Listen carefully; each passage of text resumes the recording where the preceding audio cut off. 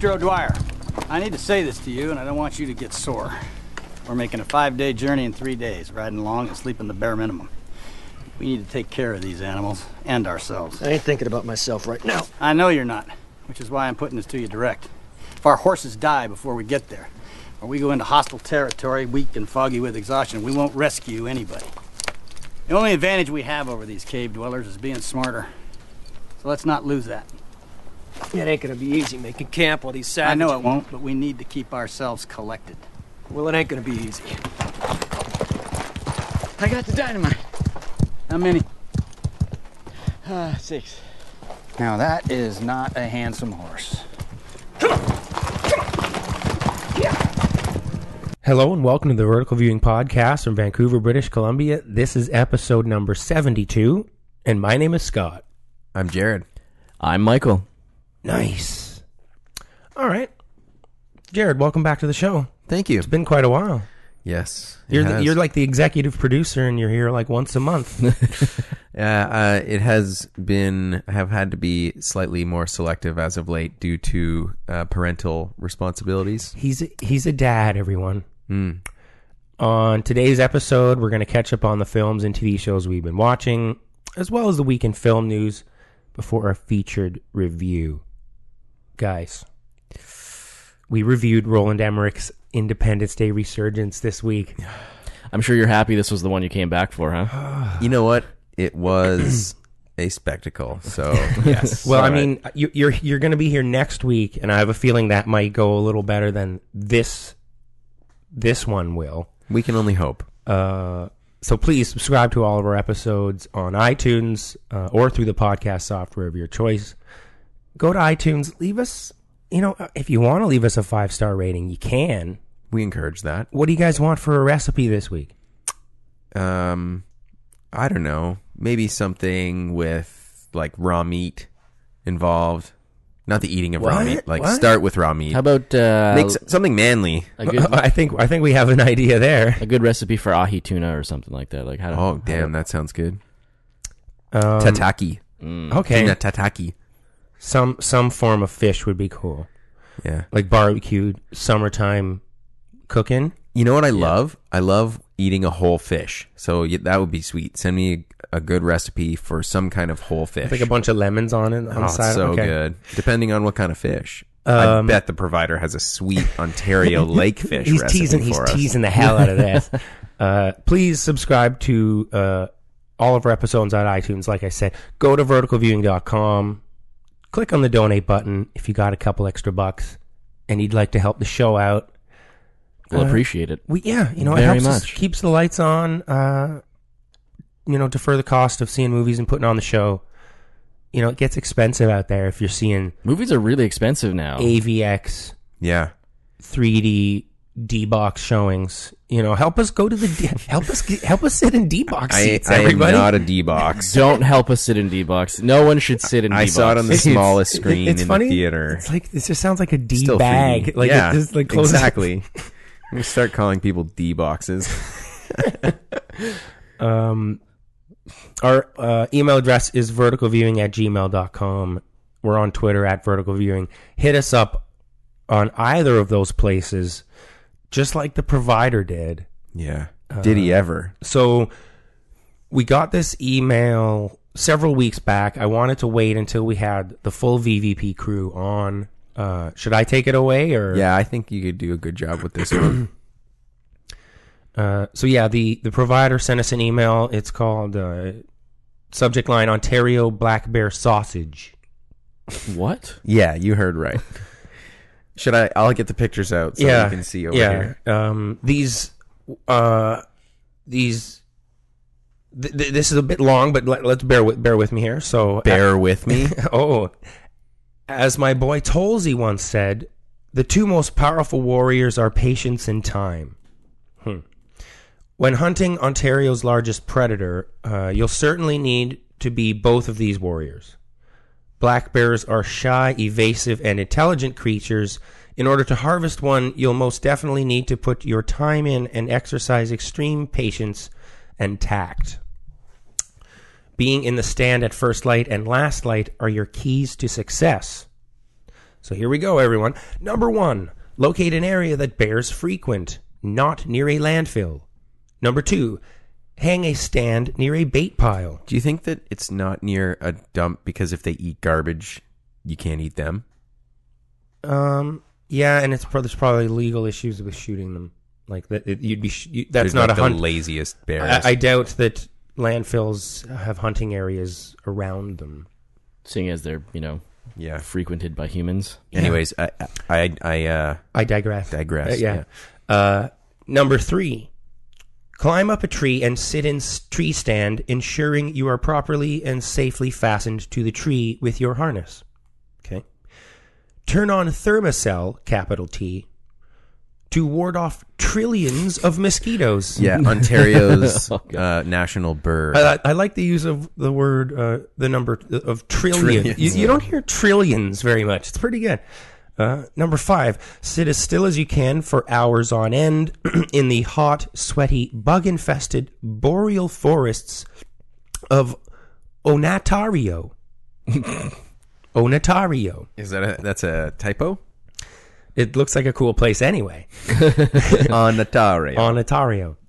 Number 6, wait for legal bear. Ensure the bear is not a cub or sow accompanied by her cubs.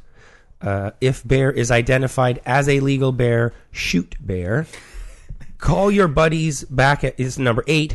Call your buddies back at camp and get them to bring the ATV and trailer. Number 7 is my favorite so far. Just You like that? He's so simple, right? If bear is identified as legal bear, shoot bear. Shoot bear. Number 9, tag bear, load bear into trailer, and march back into camp through the woods. March. Yeah. I'm picturing the provider like Just marching marching. with his chainsaw pants on through the woods. Yeah, just traipsing. Number 10, remain alert in case you encounter a bear, especially a sow with her cubs on way back to camp. That's a very key piece of... Yeah, people might not... You might think, so well, jazzed. we killed all the bears, so we're good. Number 11, skin out bear, gut bear, have a beer and cigar, and go to bed. Number 12, wake up, bring bear to butcher. Number 13, ask butcher to cut and wrap the choice cuts, and make 40 pounds of sun-dried tomato sausages. Tomoto. Yes, sick. 40 pounds. Holy SIC. Because Yeah. they mix it with pork and stuff. Mm-hmm. Number 14, wait a few weeks for a call back from butcher and pick up meat. 15, grill up the sausages and enjoy. Number 16, I guess which is just a bonus, pairs nicely with you favorite craft beer. With you favorite? Yeah. Yours, the provider. That's a really involved recipe. So yeah, those are kind of not, not for the regular, usual domestic person who's just, making their dinner, but I don't know. I didn't realize that for hunting bears, you just leave a bait pile. And to me, it's kind of like, I don't agree with that. yeah, we'll have to ask the provider will have to clear that up because I didn't know that was legal even. Like, And that That's doesn't not fair. That doesn't seem exactly. That doesn't seem like fair game, which is actually the origin of that, like fair game. yeah. I like that we're calling him out on this right now. I'm sure he knows what's up. But Yeah, he's a clever individual. He's probably done this on purpose. Yeah. The provider is as responsible as you can get when it comes to approaching hunting, and this is obviously for meat. He's not just. Yeah, I really want to taste Trophy bear. hunting, Apparently, right? it's really good. They're cousins of the pig, right? Mm-hmm. Like ursine and porcine. Yeah. It's got like a lot of protein and I forget love vitamin D. There's some good vitamins in Bear it too. bacon, I hear, would be really good. Interesting. Especially. Yeah. So let's clear it up before we get any emails about it. This is not a trophy hunt, obviously. Right, but at the same time, I don't know about hunting bears. No. Like, yeah, he's gonna eat it, but like, there's other meat that's better. Like, you could hunt. There's better animals to hunt. You don't need to hunt an apex predator. I just I think from the little knowledge I have, the tags that are given out are done so To control population. Yeah. Probably, yeah. yeah. right? So when people are harvesting, which But is when we a say word we that say is- hold on, we harvesting say, is an interesting word to use. yeah, we say control the population though, but like it's not like there's a problem bear population. Like even, I think there are in some areas, but at the maximum, it's not like there's like we're like stumbling over bears. Like no. Live in North. there's another population problem, and it's us. So like we shouldn't be like taking out bears because we moved into their habitat. So That's Red's point of view. It's Yeah. not, the views mentioned may not be as those of the podcast. But no, I'm sure we'll get the provider to clear this up, like with actual numbers. Yeah. Because we don't know. We literally, what do we know about conservation? I don't know much numbers? at all. Please tell me. Do you know what I mean? Like Yeah. a lot of people will comment on Yeah. these things I hope without people really will. any knowledge. Like the average person will just say, you shouldn't do this without knowing, how conservation efforts Yeah. work. Like, I for know example, in Yellowstone, the elk population until the 1970s was just out of control, like unmanageable Because Just there was no literally- wolves, right? and they reintroduced Canadian wolves into Yellowstone Park, and that's been like Controversial. and it hasn't gone exactly as well as they wanted, and Yeah, they had to do a cull, I think, didn't they? exactly the because it's so plentiful, like the wolf population has Prospered. so much, And the deer good meat. population went down. Exactly. So now you have to actually shoot wolves, and people freak out, Yeah, because they're like dogs. and they're cute. Yeah, exactly. Yeah. Like, oh, look at how beautiful and majestic those People wolves are. go on the internet and make comments. So yeah, welcome to the show, everybody. Red, you haven't been here in a while. Let's get into it. What have you been watching? Well, first and foremost, I think one that I've been wanting to watch for a while, and I finally got around to, was Bone Tomahawk. Damn. What? Have either of you guys seen Bone Tomahawk? I've watched one sequence from it. Which sequence was that? Was it in a cave or was it outside? It was in a cave, and a man is getting killed in one of the most gruesome ways I've maybe ever seen in a movie. Yeah. So What is Bone Tomahawk? Okay, so Bone Tomahawk. we were going to review this, actually. Oh, Actually, I don't have all the. I should get all the directorial and like crew information. It's directed by like Craig Zoller or something, I believe. It is. It's a Kurt Russell joint. Yes. all right. So And he steals a it's bit of the horror beard western. He steals some beard thunder from his character, from John, the Hangman, from Hateful Eight. Like, I feel like Quentin Tarantino probably got He's mad. like, oh, I really like that. Or no, he's like, don't wait. I want my movie to be the Kurt Russell beard movie. So Kurt Russell is a sheriff. Patrick Wilson is this guy who's somehow injured. Like he's kind of hobbling. He's got So this his is leg this is a busted Western up. Yeah, it's a Western horror. in the 1800s, right? Matthew Fox is in it as like a dandy cowboy. So like he's really cares about how he looks. He's in a white suit. He rides a white horse. He always makes comments about the other guys looking shitty and like being himself being the most intelligent guy on the crew. Richard what's his name? Richard Jenkins. Jenkins. Great actor. Amazing. Great actor. He's like the heart sort of the crew or the squad, but he's a sort of bumbling guy, but he's always there when you need him, and he's very altruistic. So we get David Arquette and his buddy accidentally like desecrate some really strange native tribes burial ground, or so we think. Like, we're not really sure, but these guys are bad news. The movie opens with them like slitting the throats of some people that are sleeping and stealing all their stuff, and then they start, like, the one guy gets murdered, and David Arquette has to peace out to escape this terrifying looking, like, gray, ash covered, long haired warrior figure.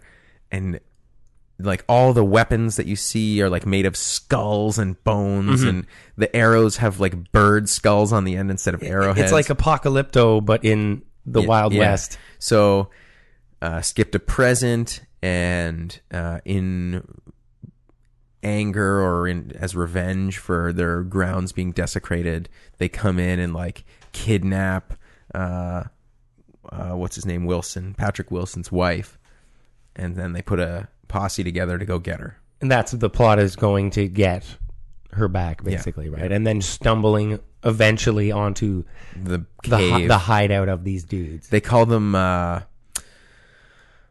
do they call them? They're not Neanderthals, but they're not as evolved as modern humans, because there's another native guy in the movie, and he's like, you think that we're the same as them, but they're not like us. Like they're, what do they call?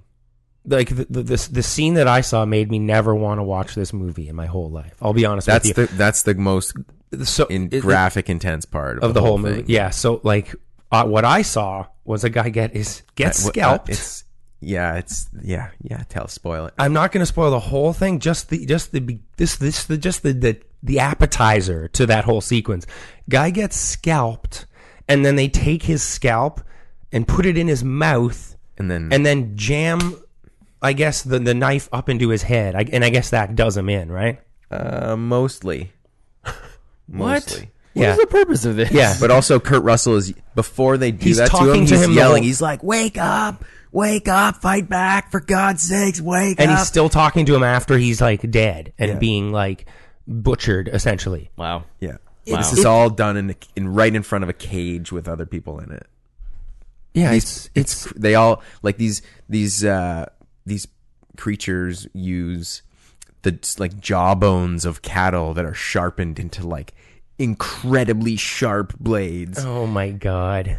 There's some really graphic violence in this movie. Yeah, but yeah. I'm glad I didn't watch it's this gruesome. whole thing. It's gruesome, but I liked it. I exactly. I heard it's a really interesting build. Like it plays it sort of completely Western for like a good 2/3 of it, and then it just explodes into this graphic violence, Like this horror. This And it's horror really at the very interesting end. how they use like the different perspectives and the different landscapes. Like when towards the beginning, you get more of a sense of the big, wide, open mountains, but later on, it's close-up shots, so they're always against like a wall of sort of gravel because they're in this mountainous, arid desert, and you never get big pull-back shots. And then they go into caves, and so it's all very close-up and sort of more tense. It's interesting. And then they play with light along with that because they go through day and night. Damn. It's a good movie, eh? Yeah, it is. I wish I could just stop If watching. you're okay with Yeah, fuck. people Wow. like that. Getting The end of- split. Yeah. It's really... Mike, what do you got for us? Take us to happier territory. I watched the first season of Dark Matter on Netflix. What is this? Oh, boy. It's You put the hard hat on again. it's a show from the Sci-Fi Channel, I think. Ooh. It takes place on a spaceship, and it starts with an alarm going off and people Uh-oh. waking up from their cryotubes because they've been in stasis. So two people come out and sort of run to the bridge. There's a guy and a girl. The guy starts trying to fix whatever's wrong, and the girl like just grabs him and throws him to the ground and like punches him in the face and then takes over and fixes it. And as soon as the alarm stops, and they're like, okay, we're good.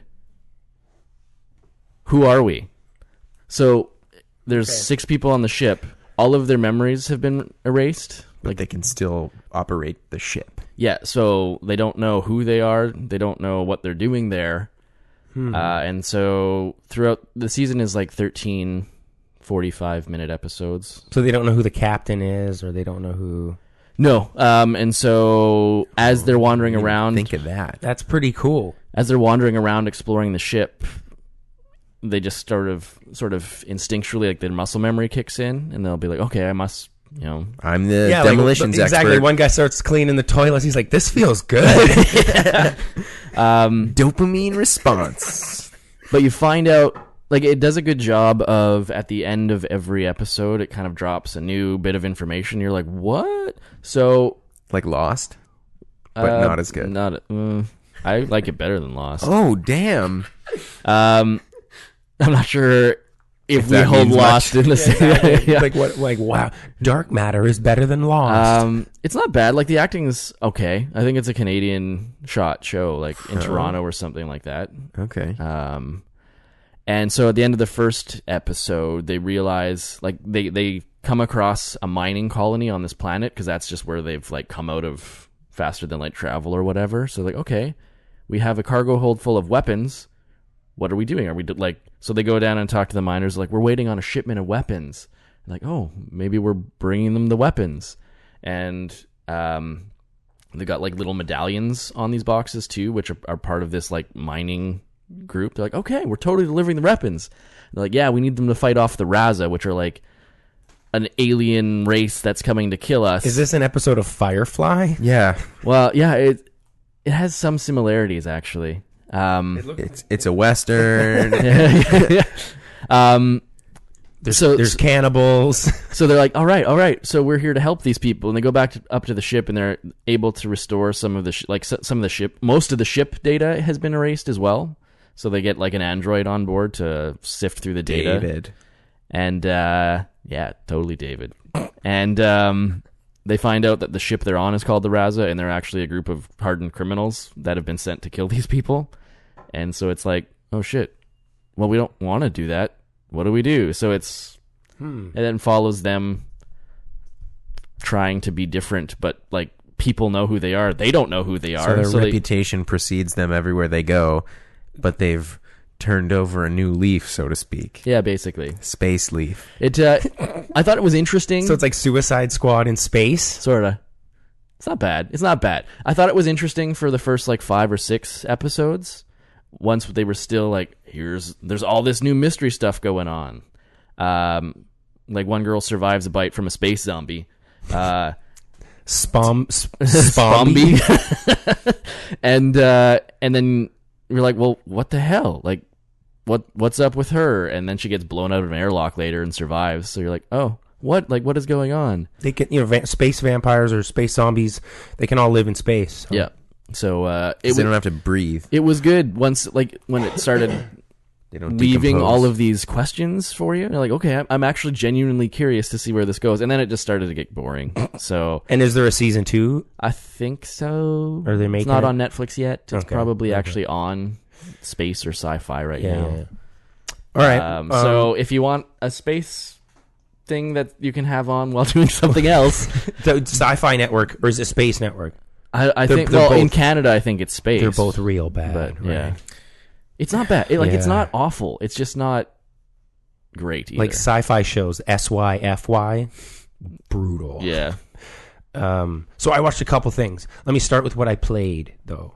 Oh. I played Mighty Number 9. Oh my God. Have you why- guys played Mighty Number 9? No. Have not. I will never play Mighty Number 9. I have So- no desire to play that. Tell me what it is. Unfortunately, I played Mighty Number I've 9. never heard of Mighty Number 9. So this was a Kickstarter, one of the biggest, sort of most high-profile Kickstarter games, I guess, ever. 2013 is when they, like, put up the Kickstarter for this. Essentially what it is KJ Inafune, the creator of Mega Man, of course, is not allowed. He doesn't work for Capcom anymore. He's not allowed to make a Mega Man game and just release it because it's owned by Capcom. So he'd made this thing called Mighty Number 9. And Which looks an awful lot like Mega Man. it's basically just my own version of Mega Man. And I don't have to call it Mega Man. We just remake a new game. And he did a Kickstarter for this. Let me just see if I can find the original. Because the amount that they actually raised. They raised a lot of money. Did he just crib the whole story from Mega Man, or like what elements? Did you say that seriously? Like the story from Mega Man? There's not much going on except Well, you There's fight- an awesome story. Come on, Mega Man had a cartoon and everything. No, It to was- answer your question, yes, they cribbed basically everything. There's like Dr. Sanda and then Dr. Oh, no. Like, it's not Dr. Wily, but it's almost Dr. Like, it's literally... I really hope it's Dr. Willy. It's like, you know how, Dr. Light is the good one and Dr. Wily is the bad one. Like, it's so obvious. Mighty Number 9 is, you play as number 9, and then there's Mighty Number 1, Mighty Number 2. Mighty Number 1 through 8 are the different bosses that Mega Man has defeated. you have to defeat. It's literally like Mega Man. You choose, instead of fighting like Iceman or Top Man or you're Snake fighting Man, 1, 2, 3, you're fighting 4, 5, Mighty 6, Number 7, 4 8. or Mighty Number 3. Yeah, it's literally the exact same thing. The original Kickstarter was from August 31st of 2013 2013, and it got pledged $3.8 million, which is insane. Because people love Mega Man. Yeah. So that was on August 31st, and the game finally just came out last week. And then you said, unfortunately, you played it. So please. It is terrible. Oh. It is terrible. It looks like an iPad game or something. The graphics look like they were cobbled together in like literally 8 months. They're so bad. And the voice acting is terrible. This kind of went bad when they released an ad a couple weeks ago that said like make the enemies cry like an anime fan on prom night. Yeah. That's what it said. And you're like, yo, this is this That's game. your That's your fan base. demographic. Yeah. What are you doing? Like, this is like, say like your Cheeto stained fingers are gonna love playing it. Like, this is not 1994. Like, this is not Sega Genesis ads. This is like offensive to gamers, you know, who make up like all ages at this way point. to totally miss. Exactly. Hasn't audience. Inafune come out and actually apologize? He did. Yeah, he did. And to sum this For the all game. up, the game originally, when it was on Kickstarter, looked incredible. Like, the actual screenshots that they have of it are phenomenal. So what did they have, like one level built or something? I don't know what happened, but They didn't use it. if you care to look, you can see the downgrade that happened on this game is just insane and so depressing, because they had this original art style that was fantastic, and then the final product looks so cheap and shitty, and it plays like garbage. It's basically take Mega Man, mix in this dashing mechanic, so like a not Sonic, but like when you shoot a guy, he goes into this sort of digitized state, and then you actually have to run through him. Yeah, you have to hit this dash button, which makes you sort of air jump across, absorbing his power. Like, if you're making this homage to the original Mega Man, I don't know why you added this new element to it. That's really, Because it's Mega Man Titanfall. yes, Like, yeah, it this actually is what is. the main character looks like. Yeah, it's bad. It's It bad. reminds me of the music video for Blue. Oh my by god. Eiffel It's 65. brutal. It's brutal. What else you guys Or know? like that crazy frog guy. Michael, have you continued to watch AMC's Preacher as I have? I didn't actually have a chance to watch last week's. That was episode 4. it's a good show. I've watched 1 through 3. Well, it's fun, I should say. I like it. It's not actually the book at all, eh? no, it is not. It has gone completely like. Oh, that's I interesting. remember talking before before the show aired about how are they going to do this? How are they going to do this?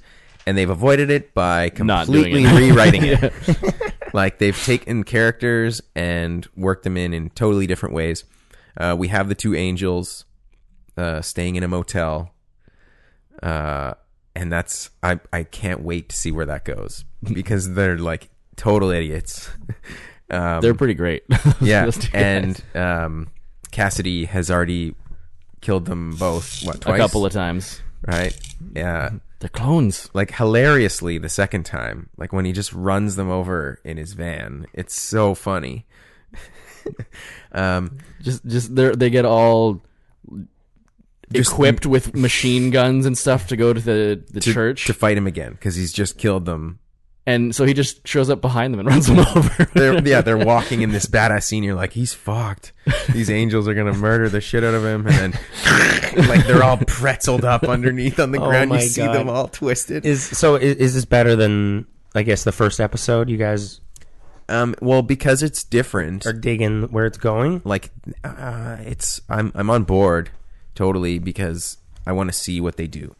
Okay. They've taken a lot of the stuff that I did like, but Jesse is a very different character. It's not, and his father really is different. I really want to see what they've done there, because in the book, in the comic series, Jesse's like the way he idolizes his father. His father's really a tough guy, and they live at this ranch where people like beat on him because his wife's family, I guess, they don't like him. Mm-hmm. And it's really brutal, but it doesn't seem that we're going to see that in this. No, they've only been flashing back to the whole. Like, he's just his father's the preacher from Yeah. the town before. Do you guys think that this is going to serve the show well, like diverting from the comic? Well, they had to do something.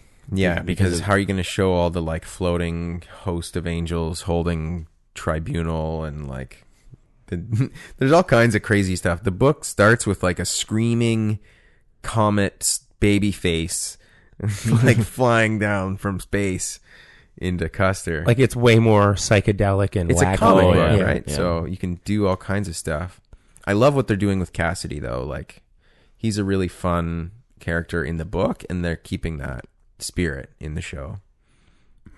Like when he's going outside, they make him look all goofy because he's got to stay out of the sun. So he's wrapped in like whatever he can find. He's like in a Mexican blanket and like a Chinese hat, and like it's cool.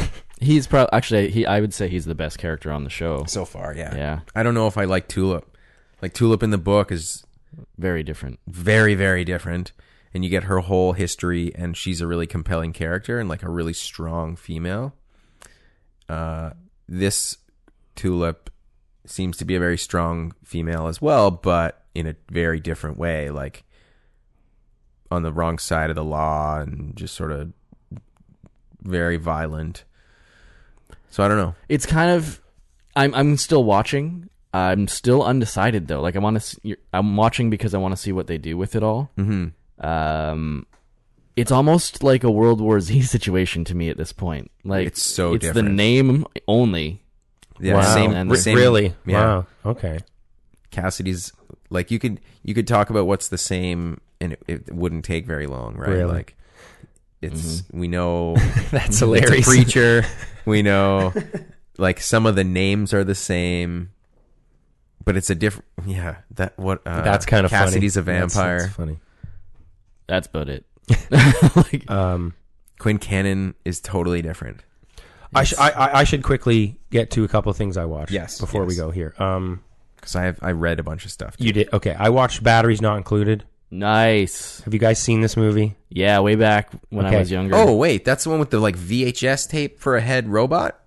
Well, no, that's these are the little alien ships. they're little alien UFOs that save the old people. Oh yes, Yeah. yes. So I had never seen this movie. I Really? I never watched Batteries Not Included. I noticed it's written by Brad Bird. I think it's one of his first credits. He's the guy who directed Incredibles. The best Fantastic Four movie ever.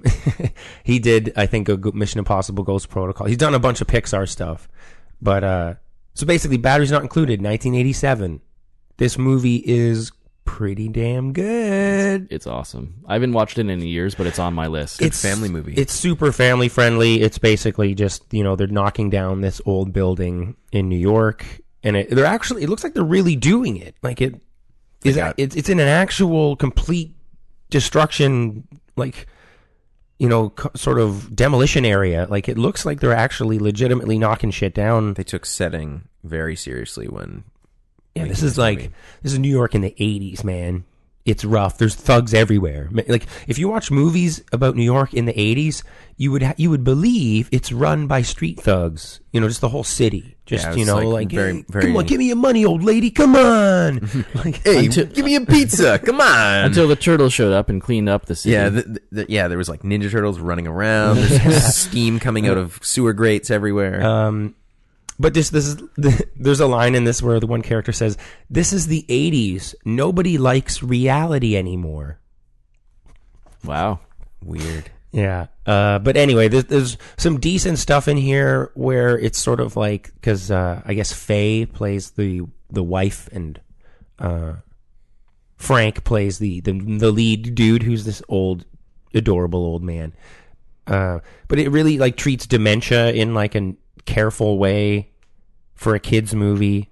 Like there's scenes where the wife is just completely out of her mind, and it's not supposed to be funny or anything. It's just she's got dementia, and this is a kid's movie that's about little aliens.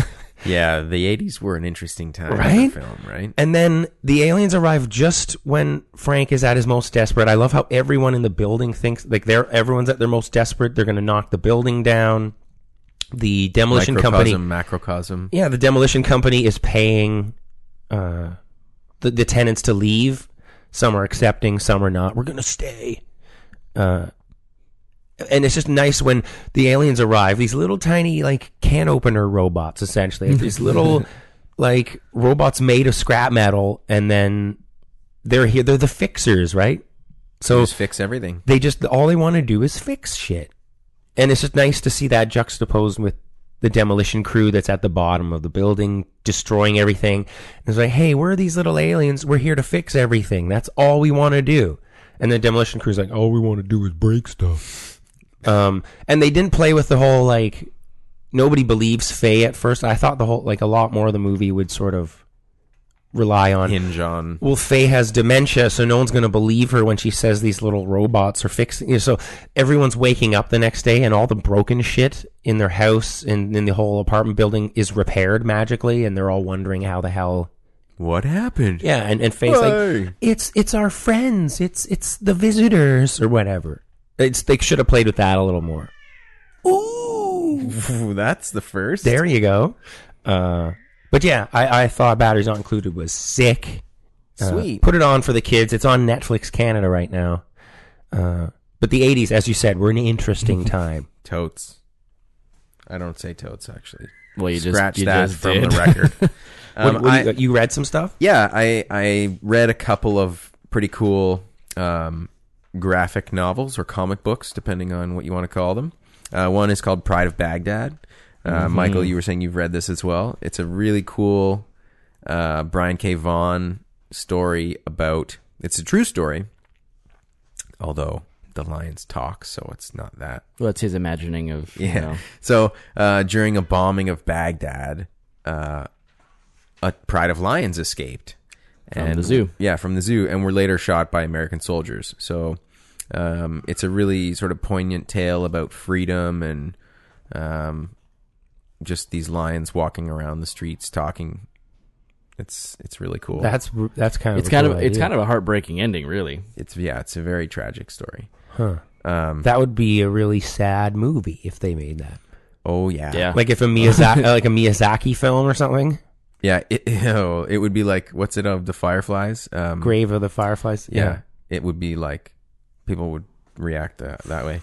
The other one that I read, I'm just looking up the author here. I have unfortunately While you looked that up, I was bored, so I watched Transformers: Age of Excretion, Age of Excretion.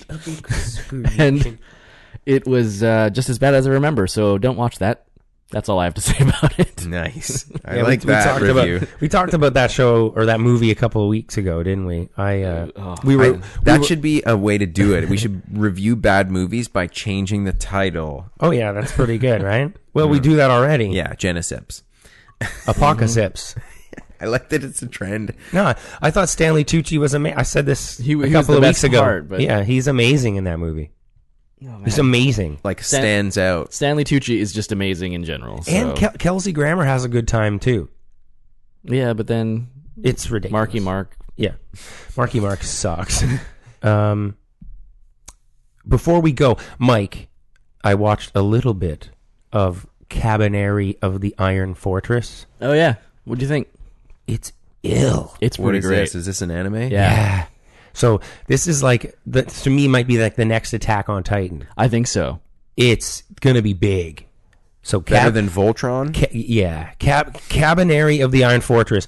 Basically take this giant train that's like the size of a cruise ship, and the train tracks are like, like the size of a ship, and you're just firing this fucking giant Snowpiercer type train through the countryside, smashing zombies apart. The front of this train is just covered in blood because it's just crunching through these zombies.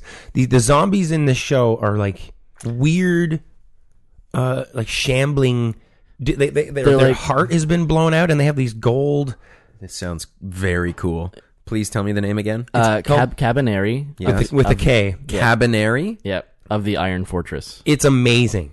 The zombies, they look awesome. They kind of look like in Iron Man 3, the Extremis. the guys. Extremis guys. Yeah, like there's this glowing sort of they've got like orange this stuff inside of them. bone cage around their heart, which protects it, so they're super hard to kill. But they have this weird grenade pack that they put on their heart, which actually blows them up and Yeah. I guess turns them into this These weird. are the people that fight the zombies. The Cabaneri are the ones that fight them. They put these grenade things but on your heart these cage. zombies are called Cabane, It's sick, dude. It's sick. It's like a steampunk feudal Japan. Oh, it's awesome. On a train. Like, it's really cool. It's super, super cool. The first episode's on YouTube. I think a few of them, actually. You might be able to get a lot of them. Because I don't know where else to find them. Because I haven't seen them on Crunchyroll or any other like networks anywhere. So I've just been watching them online. Like, not downloading them, just watching them online wherever someone's got them. It's amazing. It's a brand new show. Yeah, like it's still airing. I think it's up to episode 10 right now. Still airing. So, yeah. The last thing I watched, we got to go. We're going long here. I watched Highlander. What? The original? The original Highlander. Wow. I'd never seen Highlander either. This So- thing sucks. You guys You like? gotta watch 2. Is Highlander 2 good? The quickening. So please tell me It what. was the worst. So as soon as fuck you, as soon as the opening credits started rolling and the Queen soundtrack started going, I thought I was in good hands. I was like, oh, this is gonna be awesome. Queen is doing the soundtrack. No. Yeah. Then Christopher Lambert comes in and he's brutal. Sean Connery. I love how this is like set in the Scottish Highlands. You know, Sean Connery's homeland, and he plays a Spaniard. an Egyptian, actually. Oh, is he? Oh, okay. But then he's got a Spanish name. He explains it. Clancy Brown's a pimp. There can be only one. There can be only one. I love how this is like cutting back and forth. The opening of Highlander successfully cuts back and forth between WWE wrestling, like a wrestling match, and then like a Scottish battle, like being intercut. Like, I noticed that you adopted the hairstyle oh yeah, of the Highlander. I've got a Highlander haircut. I like to think of it more as a samurai haircut. It kind of does double duty. But guys, can you tell me what the fuck the quickening is? What is it? Like you can feel other people's That's when you gain the power of. Yeah, when one Highlander defeats another in swordplay. and cuts his head off. Yeah. Well, you have to decapitate. Yes, to absorb their powers. That's the quickening. Yeah. You get stronger with every other immortal that you kill. But then why does like Sean Connery's like look at that deer over there? You can feel its heartbeat. That's the quickening. I don't know. Because he's got the power in him.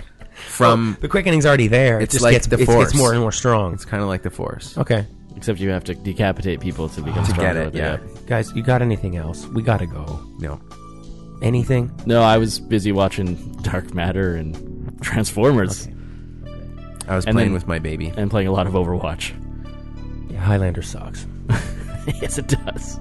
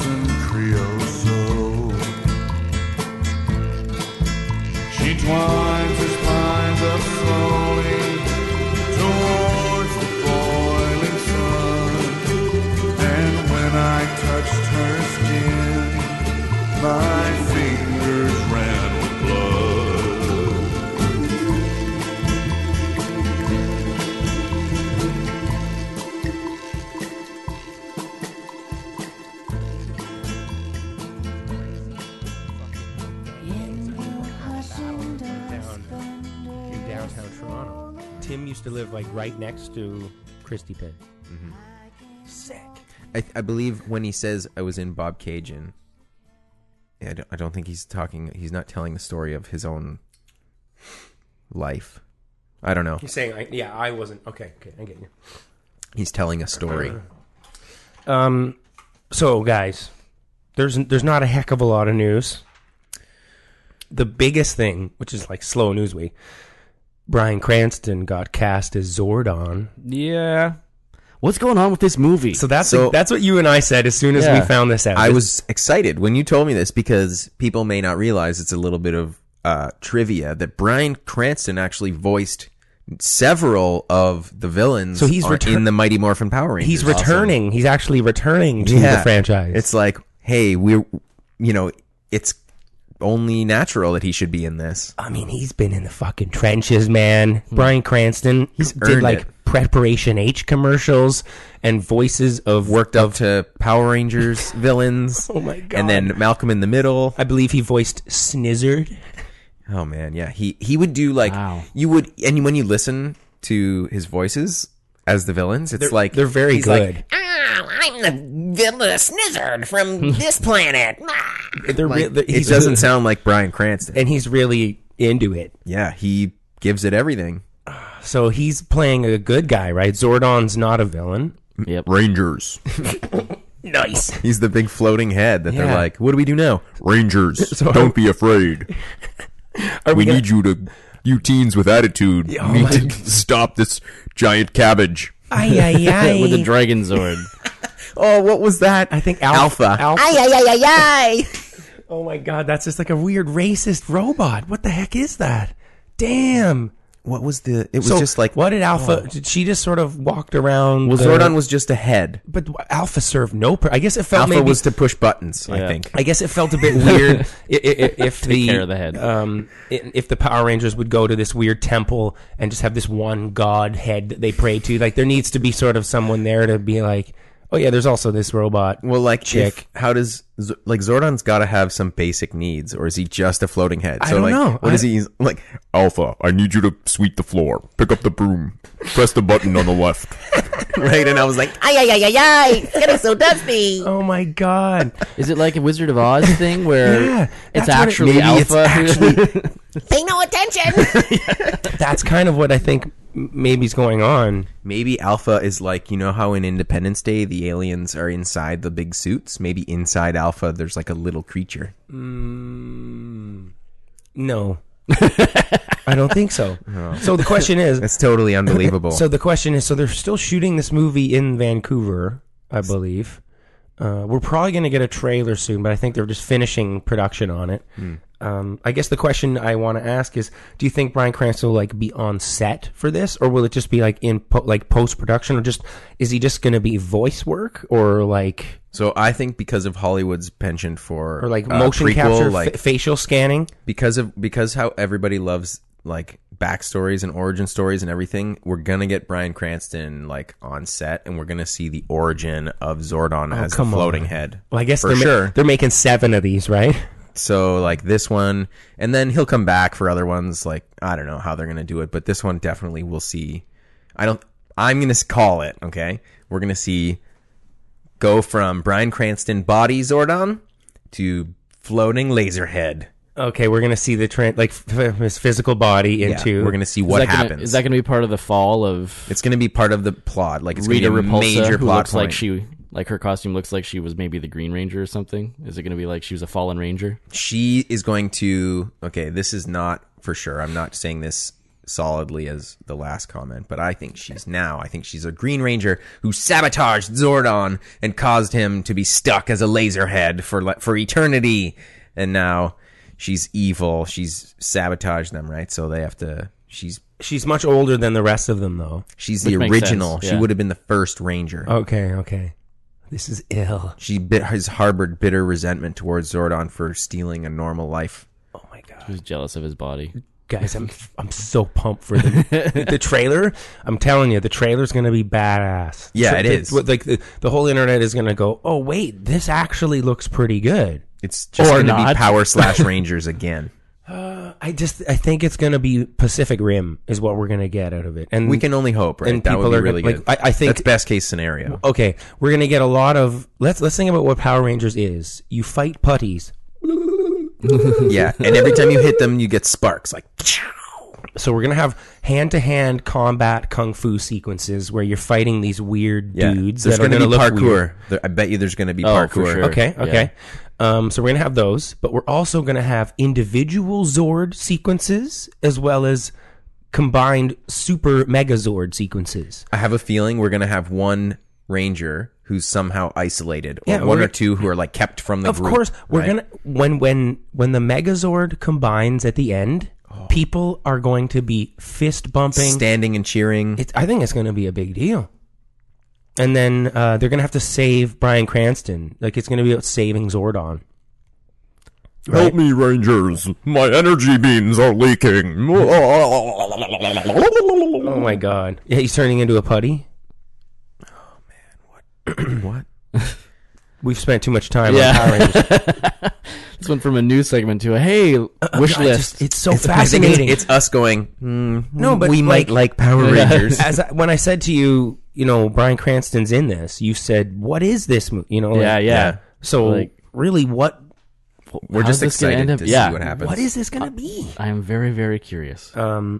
We also got. So, do you guys know they're making Kong Skull Island's coming Yeah. out in March? Yeah, there's been some weird things happening with this, haven't there? So this is set in the 70s. It's a prequel to Godzilla from 2014. Mm-hmm. I'm really optimistic about this. This thing, I think this thing has a lot of potential to be really, really cool. How big is Kong? So that's what we're going to talk about. Originally, Because Godzilla was like, Godzilla is 300 feet tall. I want Godzilla to have like a baby jumper and Kong just like Oh up man! front. So punching guys. that might work, right? So the original King Kong, I believe, is 50 feet tall, right? The eighth wonder of the world, the 50-foot Kong. That's in 1933. Then in 2005, Peter Jackson actually made him smaller. He's, I believe, like 25 or 30 feet tall. more like just a huge Sort of gorilla. Exactly. Let's make it a little more realistic. Imagine a gorilla just grew to a massive size, and now they're going in the other direction. And the new Kong is, I think, 100 feet tall. Oh. So King Kong is going to be 100 feet tall compared, and this is probably so he can size up with Godzilla, so that we can have Godzilla grudge versus match. King Throwdown. Kong throwdown. Because Although what I was Godzilla's- thinking, It's going to be in Las Vegas at the MGM Grand. Godzilla's still really big. Like What 100, I- yeah. 100 feet is not. what I envisioned one though, third, the size. I envisioned this like the massive Godzilla. I still haven't watched the Bryan Cranston Godzilla, by the way. You've never seen it? No, but Oh, I'm picturing the please. one from the poster where he's like half of him is below the clouds kind of thing. And I'm picturing the Peter Jackson Kong like flying up the spikes on his back. Oh my god! Like Shadow of the Colossus style. Like, Oh my God. And like fighting him up on his face. Because like, and Godzilla's like his little T-Rex arms are just like, Yeah, he's big and fat. Yeah, he's like shooting laser breath and it can't get him and Oh stuff. my god! He's pulling his the eyelids plasma off. breath in the new movie is the best part of the whole thing. The Godzilla sequences in the new movie are unbelievable. So I should watch it. Eh? You should definitely see it. it's on, one it's that, on Netflix. Well, like when you go through Netflix and you're like, okay, I might watch that. I got to look if there's anything else first. It has a lot of problems, and the lead, like Aaron Taylor Johnson, is awful. He's so boring. He's one of the worst actors like I've ever seen headline a movie. Maybe. Oh no, that's bad. He doesn't have a lot to work with, honestly, though. At least don't have dead eye. Like Yeah, at least that's don't true. just be like a complete blank face McBlankerson. Blanky McBlankerson. Yeah, but definitely check out Godzilla. It's completely watchable. Feels like you're watching a Steven Spielberg movie or something. All right, It's- I will check it out and, then. And it's got a cool angle. You're following these other creatures. You're not following Godzilla, basically. There are these two The Mutos. muto moth-like animals that are terrorizing reality. Mothra. Kinda. And then Sort of a nod to that, I think. yeah, Godzilla is sort of tamed and brought in. Like, G-Man, you got to help us defeat these fucking. He's not really tamed. They just let him do his thing. Well, of course, we have Let the great them fight. The great let them fight. Oh, Ken Watanabe. Okay, I'm gonna watch it. It's sweet. So we got news from Alien Covenant. Numi Rapace is actually in the cast. After all, Have we confirmed that is how to pronounce her name? In fact, I don't know. Rapace? I think we should just say it different every time. Naomi Rapace. I'm glad she's back because I like her. I do too. So Elizabeth Shaw Yeah. is her character. I don't think she's going to be in it for very long. The fact that she's being brought along this far into production. It could just be David explaining what happened to her in a flashback or something. I'm thinking that They landed somewhere and became idolized as gods where they landed, apparently. Isn't that I think supposed so. to- Yeah. Wait, what? I think there's something. Oh no. I want Blomkamp to do it.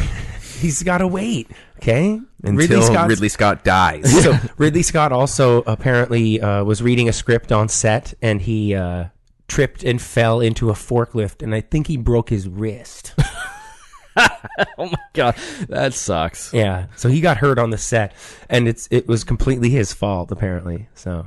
Oh man, that sucks. But yeah, to answer your, it's interesting. She's being brought in this late. I think it's probably Like flashbacks, sort of. her maybe? character is most likely dead. I would think a lot of the Alien movies are sort of based one person usually survives in the. You know what I mean? There's very little carryover, but it's the same universe. You usually have one. It's like, oh no, two people made it out of the cryo chamber at the next one. It's usually one plucky survivor of each disaster is sort of all we're left with. Isn't it just Sigourney Weaver for the whole thing? Kinda. And is it maybe going to be David from, for the Prometheus universe? I don't hope know. if it's just David, the whole Yeah.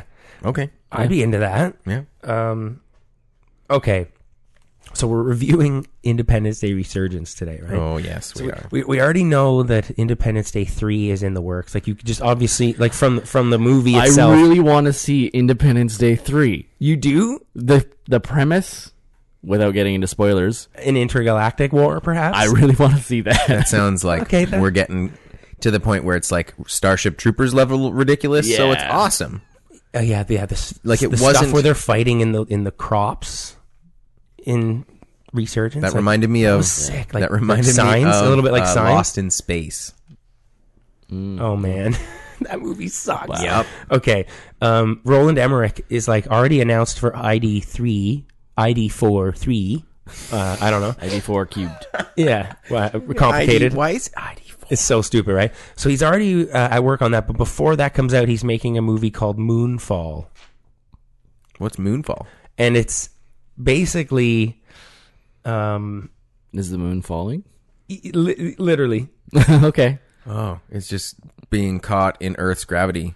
Well, it's Are they going to send drillers up to the moon? Bruce Willis. All right, Batfleck, show us what you got. Yeah, we need. He needs his team. Yep. 'Cause they're You the need best. to drill into the moon and blow it up with a nuke. So Moonfall is about, get this, the moon falling out of orbit and onto a collision course with Earth. Then it's up to an unlikely band of misfits who must unite to save humanity. Why can't it be a likely band? I know. But the moon wouldn't fall to Earth. It would be pulled apart. Yeah, we would probably just get rings. I have no fucking clue. But this is essentially Armageddon with the moon. Stupid. So, Roland Emmerich he's got dirt on somebody in Hollywood because he's getting the green light to make the shittiest movies that nobody wants to see.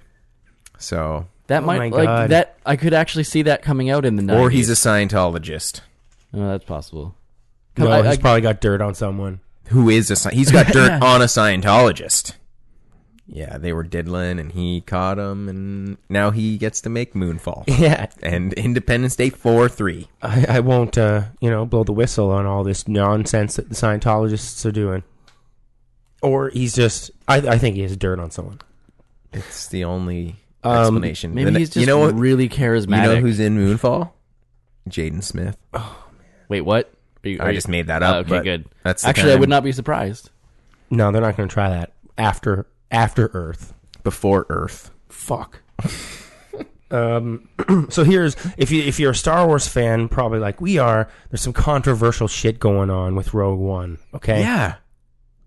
Let's talk about the reshoots. Okay. Well, you haven't been here, I guess, in so long that you haven't had a chance to weigh in on that. However, they're thinking about not having an opening crawl I know. in Rogue One. Because it's not It's like- not a saga film. But Star Wars didn't start that.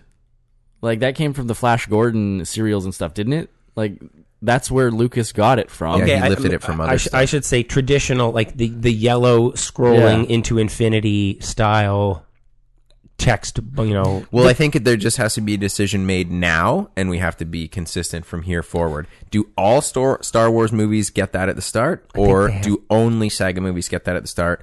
And then what do the Star Wars spin-offs get?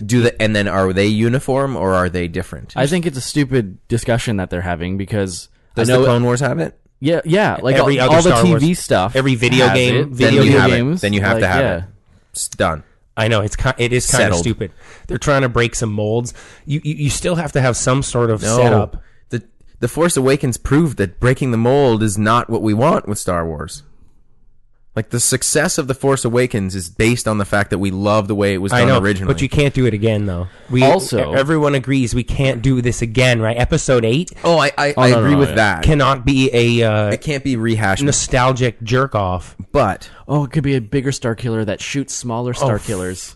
Like, get out and of the this. Star Killers shoot Death Stars. That is the turducken of like a nesting, Star Wars. Nesting doll thing that they're going on. I'm just imagining this giant cannon, this cannon firing Death Stars out of it. Amazing. Getting smaller and smaller. So it's just one stormtrooper at the end. You still need to have a crawl of some kind to set up. We start Rogue One. We're not going to know where in the time period we are. Maybe that's what they're talking about. It's the fact that this is set between episodes 3 and 4. Like, what do they call this? Episode 3.3. You know what I mean? 3.5. They call it Rogue One, a Star Wars story. Okay, but then what does it say in the opening crawl? Like, it is between episodes 3 and 4 right now. No, you could set it up the same way the others do. You just have to describe what had just happened and what the political... Because it's not necessarily... Like, it's about the squad, or she's going to be the one... Something to do with stealing the Death Star plans, right? It's Jyn Erso. Yeah. And it's like her play between... Because her father's on the dark side, or he's a commander in the Imperial Army. And it's like her being torn between sides. I think, yeah. I think... that you would be able to describe the political situation of the time and her. You would say you would spend it describing the father, and like, because he's starting to be disenfranchised with the Empire and he's questioning things because of whatever. And so tell me about her family. Tell me about her. Tell me about her youth. You only have like 200 words. I know. It's like 3 paragraphs. Yeah. So I mean, easily done. But I agree with you. How do you present that? Because if you're not going to do the crawl, and I still need that information. I hate that they're going with a Star Wars story. I fucking hate it. So Disney. It sucks. That's not Star Wars. That's Disney.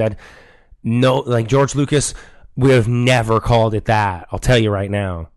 Yeah, but I don't really care about George Lucas I know as much. No one cares about George Lucas. I know that, but no, I care about him. Don't get me wrong. I'm not saying I don't at all. But like, he needs to be tempered. He needs to have a team of people filtering his ideas. But I guess what I'm saying is it was kind of nice to have the vision of one man as opposed to Disney, which is like, you can tell a board. Yeah, it's a committee. It's a committee of like 36 people who are just voting. It's like, we should call it a Star Wars story and make this as like round off the end. Like, you see, you got it. You got that exactly. You like that? Fuck. Let's nerf the world. Yeah. Round those edges. Polish it up. Yeah, that's Star Wars Rogue One. Seems that people want to say it's in trouble. I don't think imagine. it is. You know what it is? A Star Wars story. You can imagine Tinkerbell flying and like it's in cursive and Tinkerbell flies in and spells it. Oh my god! Yeah, it just says Disney's Rogue One. Yeah, a Star Wars story, and then like she flies in, bing, and as she flies off, it makes that little ding. Rogue One. Oh no! So, do you think this whole thing came about simply because they can't put like 3.5? Yeah, like that's as simple as that. They're like, oh shit. I think it would be cooler to just call it 3.5. No, they were originally going to go with like anthology, right? So Star Wars Anthology 1 or something, or Star Wars Anthology 2, Star Wars Anthology 3. I don't know. It is complicated though, isn't it? Yeah, we have to agree that like unless we can propose a better solution, our criticisms are sort of No, okay, then moot. Just yeah. yeah. Star Wars, and then just have it say Rogue One. I don't know. I guess it. Okay.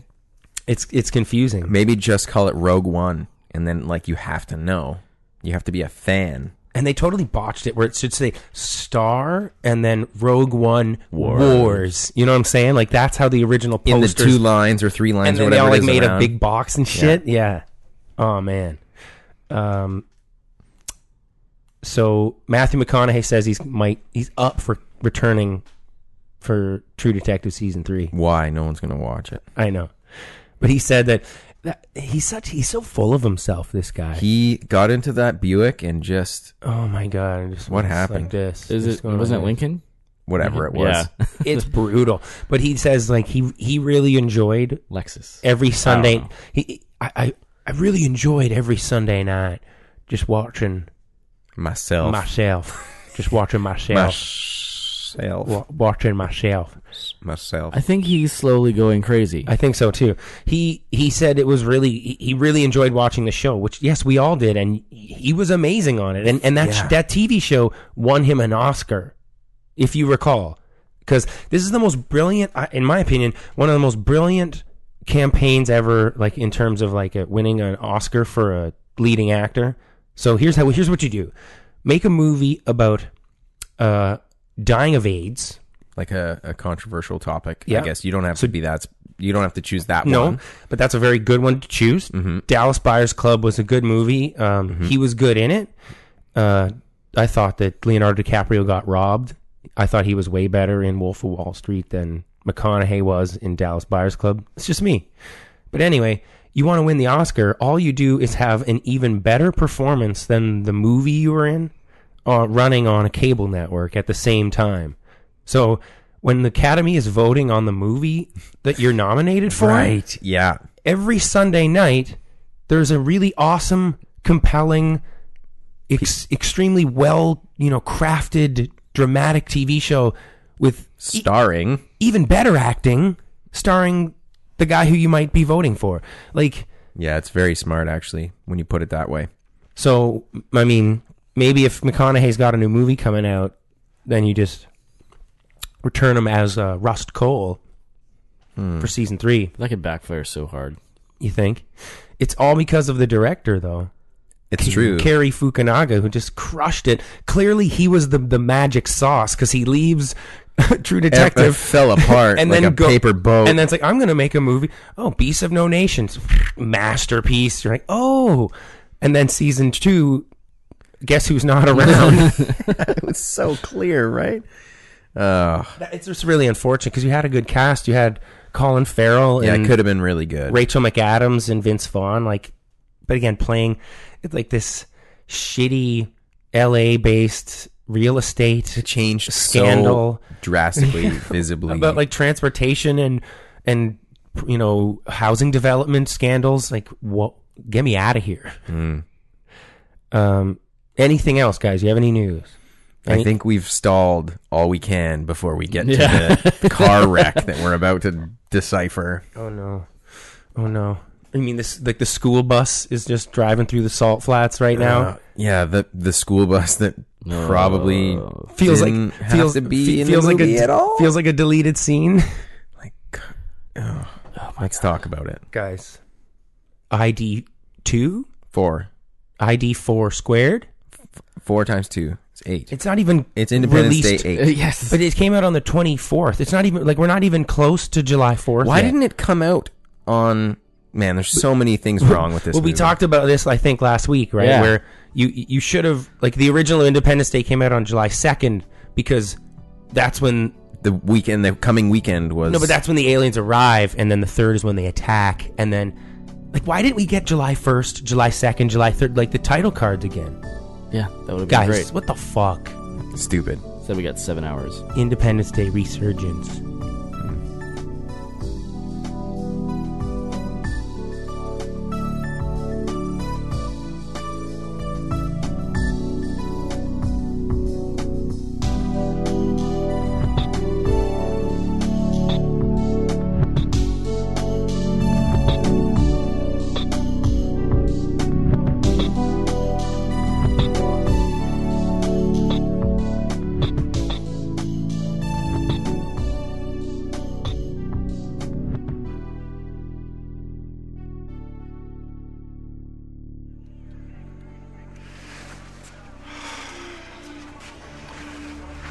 At least your father spared the elephants.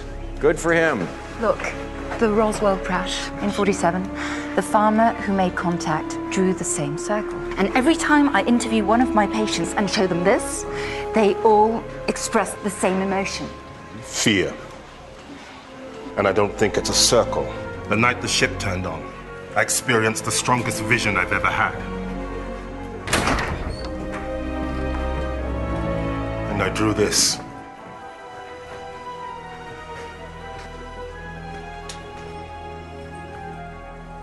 That's incredible. How'd you decipher so much of their language? They were hunting us. We had to learn how to hunt them. So that was a clip from Independence Day Resurgence. 2 decades after the first Independence Day invasion, Earth is faced with a new extrasolar threat. But will mankind's new space defenses be enough? I wonder. Will we care? Independence Day Resurgence is directed by Roland Emmerich, and it stars Liam Hemsworth, Jeff Goldblum, Jesse T. Usher, Bill Pullman, Micah Monroe, Celia Ward, William Fichtner. Yeah. William Fichtner. Old Bill Fichtner. Judd Hirsch for no reason. And Brent Spiner. And Vivica A. Fox. For no reason. For no reason. Other than one scene that I am going to talk about. We should have spoilers, I guess, but it's who cares? From the get-go, we're going to spoil this. Okay. Yeah. Well, we know that we win. There, I'm going to spoil it. Humans win. Okay. So, what angle do we attack this?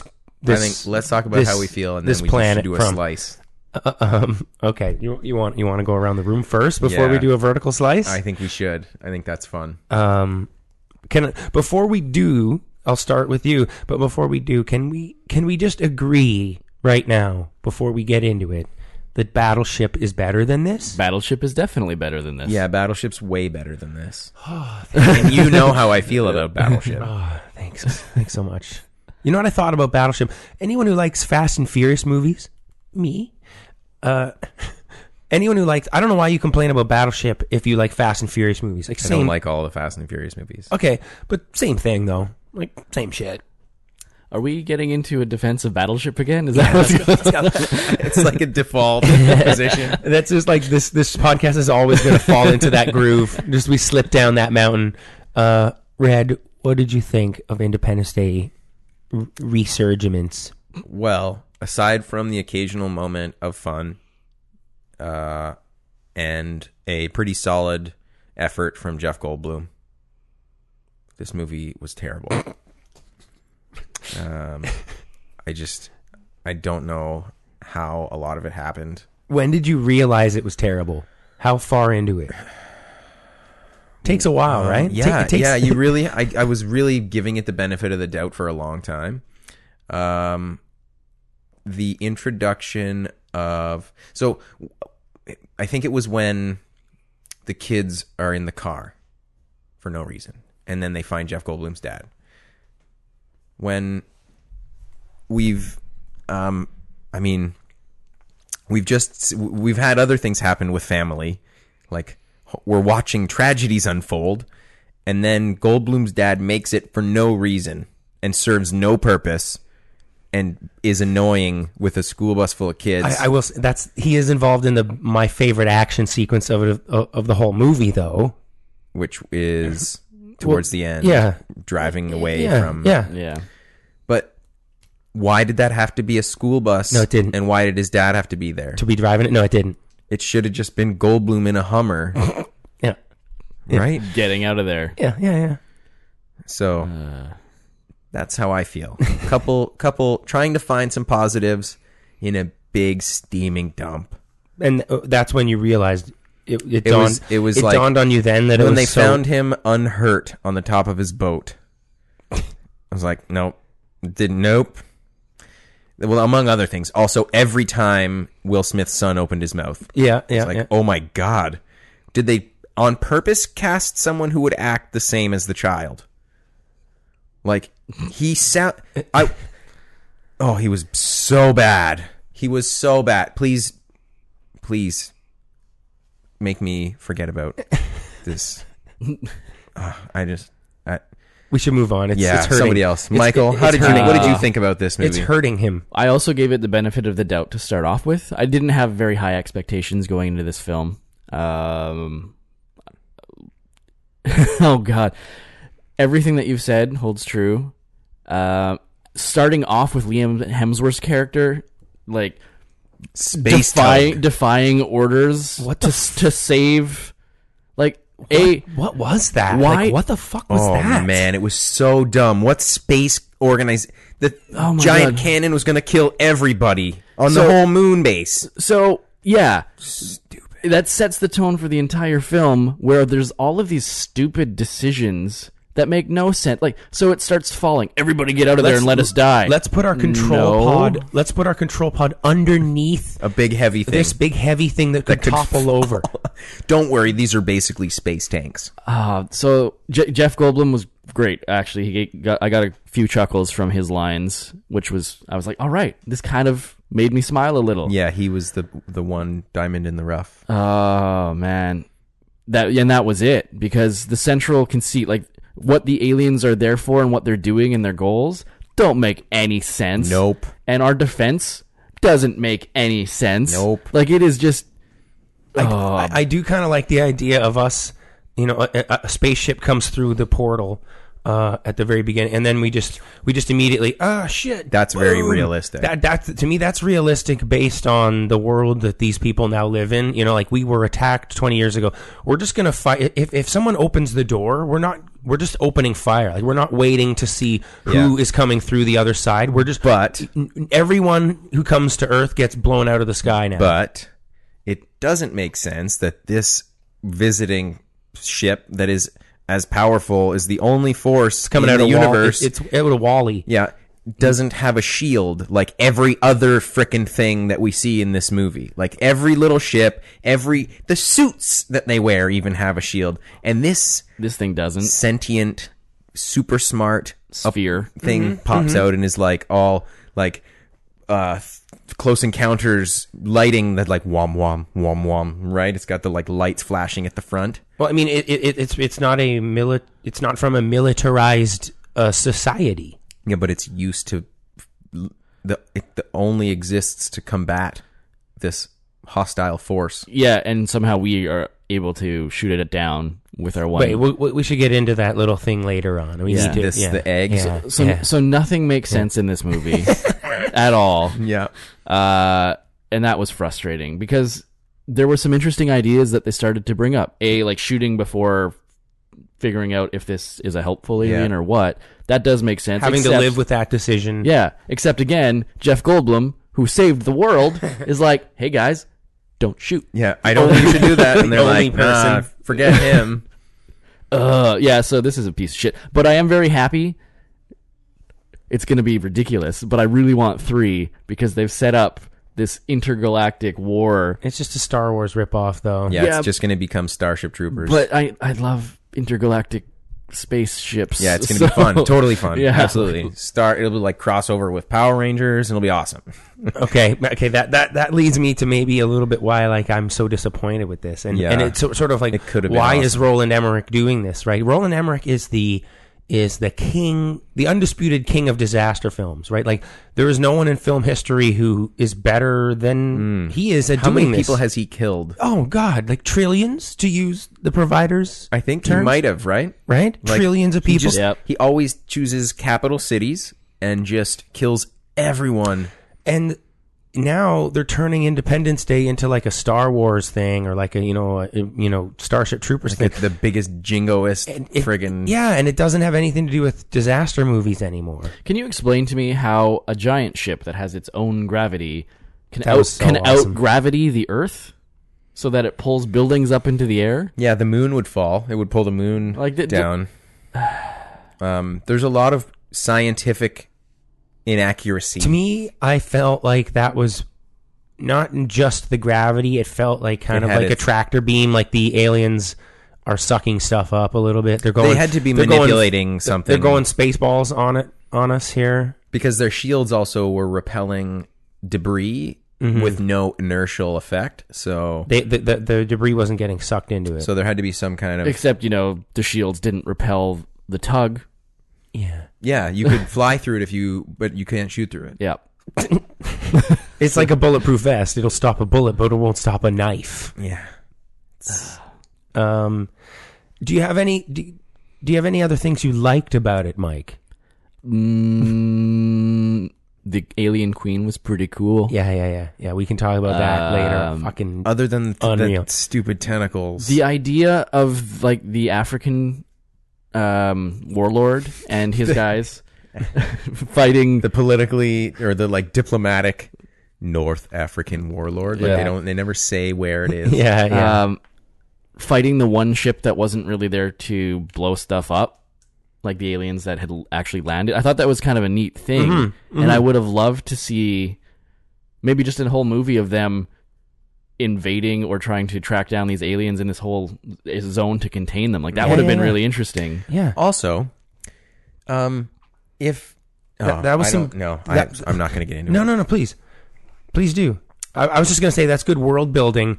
You know what I mean? That's the kind of stuff I wanted to see out of this. You know, they reveal, this was the only ship that landed, and it's got these cool legs on it that sort of, you think that, that's a cool expansion on stuff we didn't see in the first. Yeah, and that was very cool. Filling in some gaps. Like, the movie should have been all about that kind of approach. But instead, despite the fact that there's world peace...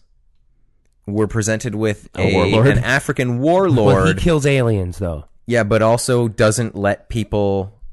he didn't let outsiders come into his country to investigate the technology. Yeah, he didn't let anyone help them. There was world peace, except for, African people. Yeah. They're still crazy and psychotic and savage. It didn't make sense that ship would have been there for 20 years with Jeff Goldblum never getting access to it if there's world peace. Yeah. Also, but it wasn't on though, right? It was all derelict. Well, yeah, but he could have turned it on. He could have figured it out, and he would have noticed the beacon flashing, and fucking the whole movie wouldn't have taken place. The beacon flashing was on the other end. The beacon flashing is on the alien planet. No, it was in this ship too, right? Like you saw the. Of course, it's just like a red thing that goes. It pinged. Yeah. It pinged one. You saw that the distress signal was going on. The audience won't get it. Oh my god! It doesn't make sense that A, you're right, they wouldn't have access to the ship, and B, that the world government wouldn't have just said, "Screw you, warlord. We need to look at this alien ship." Yeah, we're just gonna remember how we have you might have some child soldiers with these plasma guns, but we also have the world's military. We have giant jets with awesome repulsor coils we can just on hover them with our plasma drive jets and pew, pew, pew, and there's no more African warlord. Yeah. And there's still world peace because we killed you all. So I thought that was really cool. A look at how. How much our lives would have benefited from the technology that came here to actually originally kill everybody. Which was made very clear in that expositional speech that the president made at the beginning. Yeah, let me tell you about everything that in case you woke up from a coma. Oh my God. Like Dr. Oaken.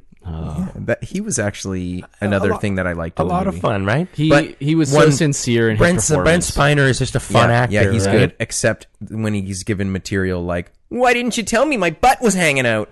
Well, he's a very... Cringe. Yeah, I know, but that's Brent Spiner for you. He's a very sort of comical and I think a little, he's a very clownish kind of actor. The relationship between those two doctors was one of the highlights of the movie. I was like, what's going on here? Are these guys boyfriends or what? Brent Spiner would do a good Joker voice, I think, in a cartoon. He probably would, yeah.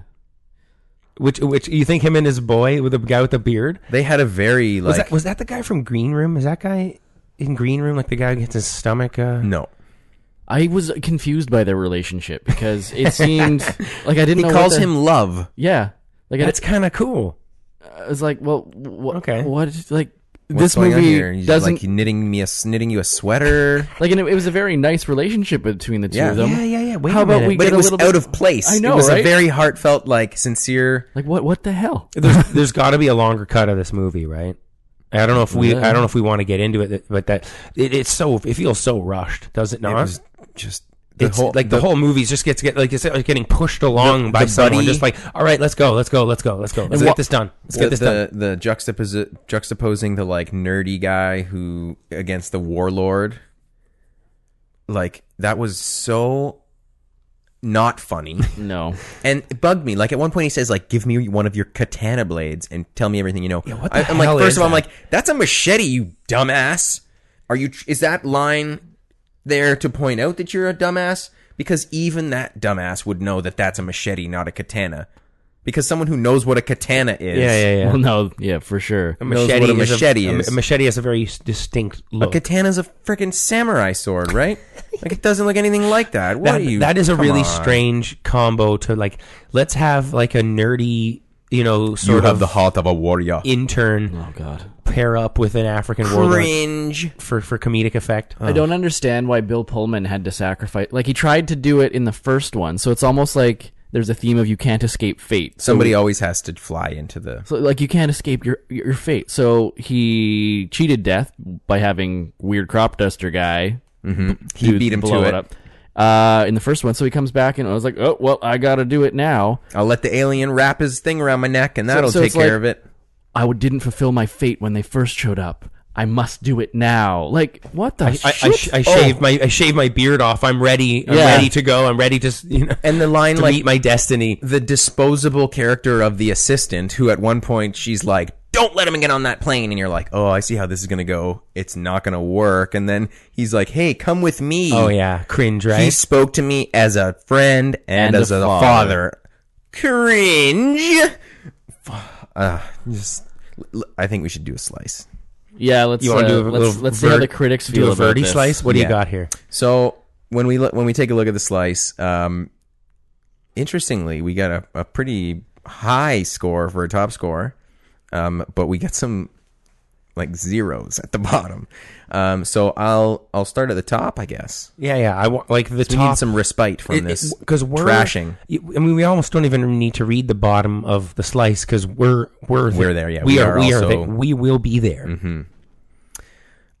So this is from Dan Jolin at Empire Magazine, and he gave it 4 stars out of 5. Yeah, this guy's out of his mind. I don't know what movie he was watching, but I'll tell you what he said. He said, quote, "Allowing the same blend of multiplex rattling spectacle and, yeah, you got us, daftness, Emmerich has gone all out to recapture his 96 mojo, and, for the most part, succeeds. While the occasional callback clunks, other riffs prove sonorously nostalgic.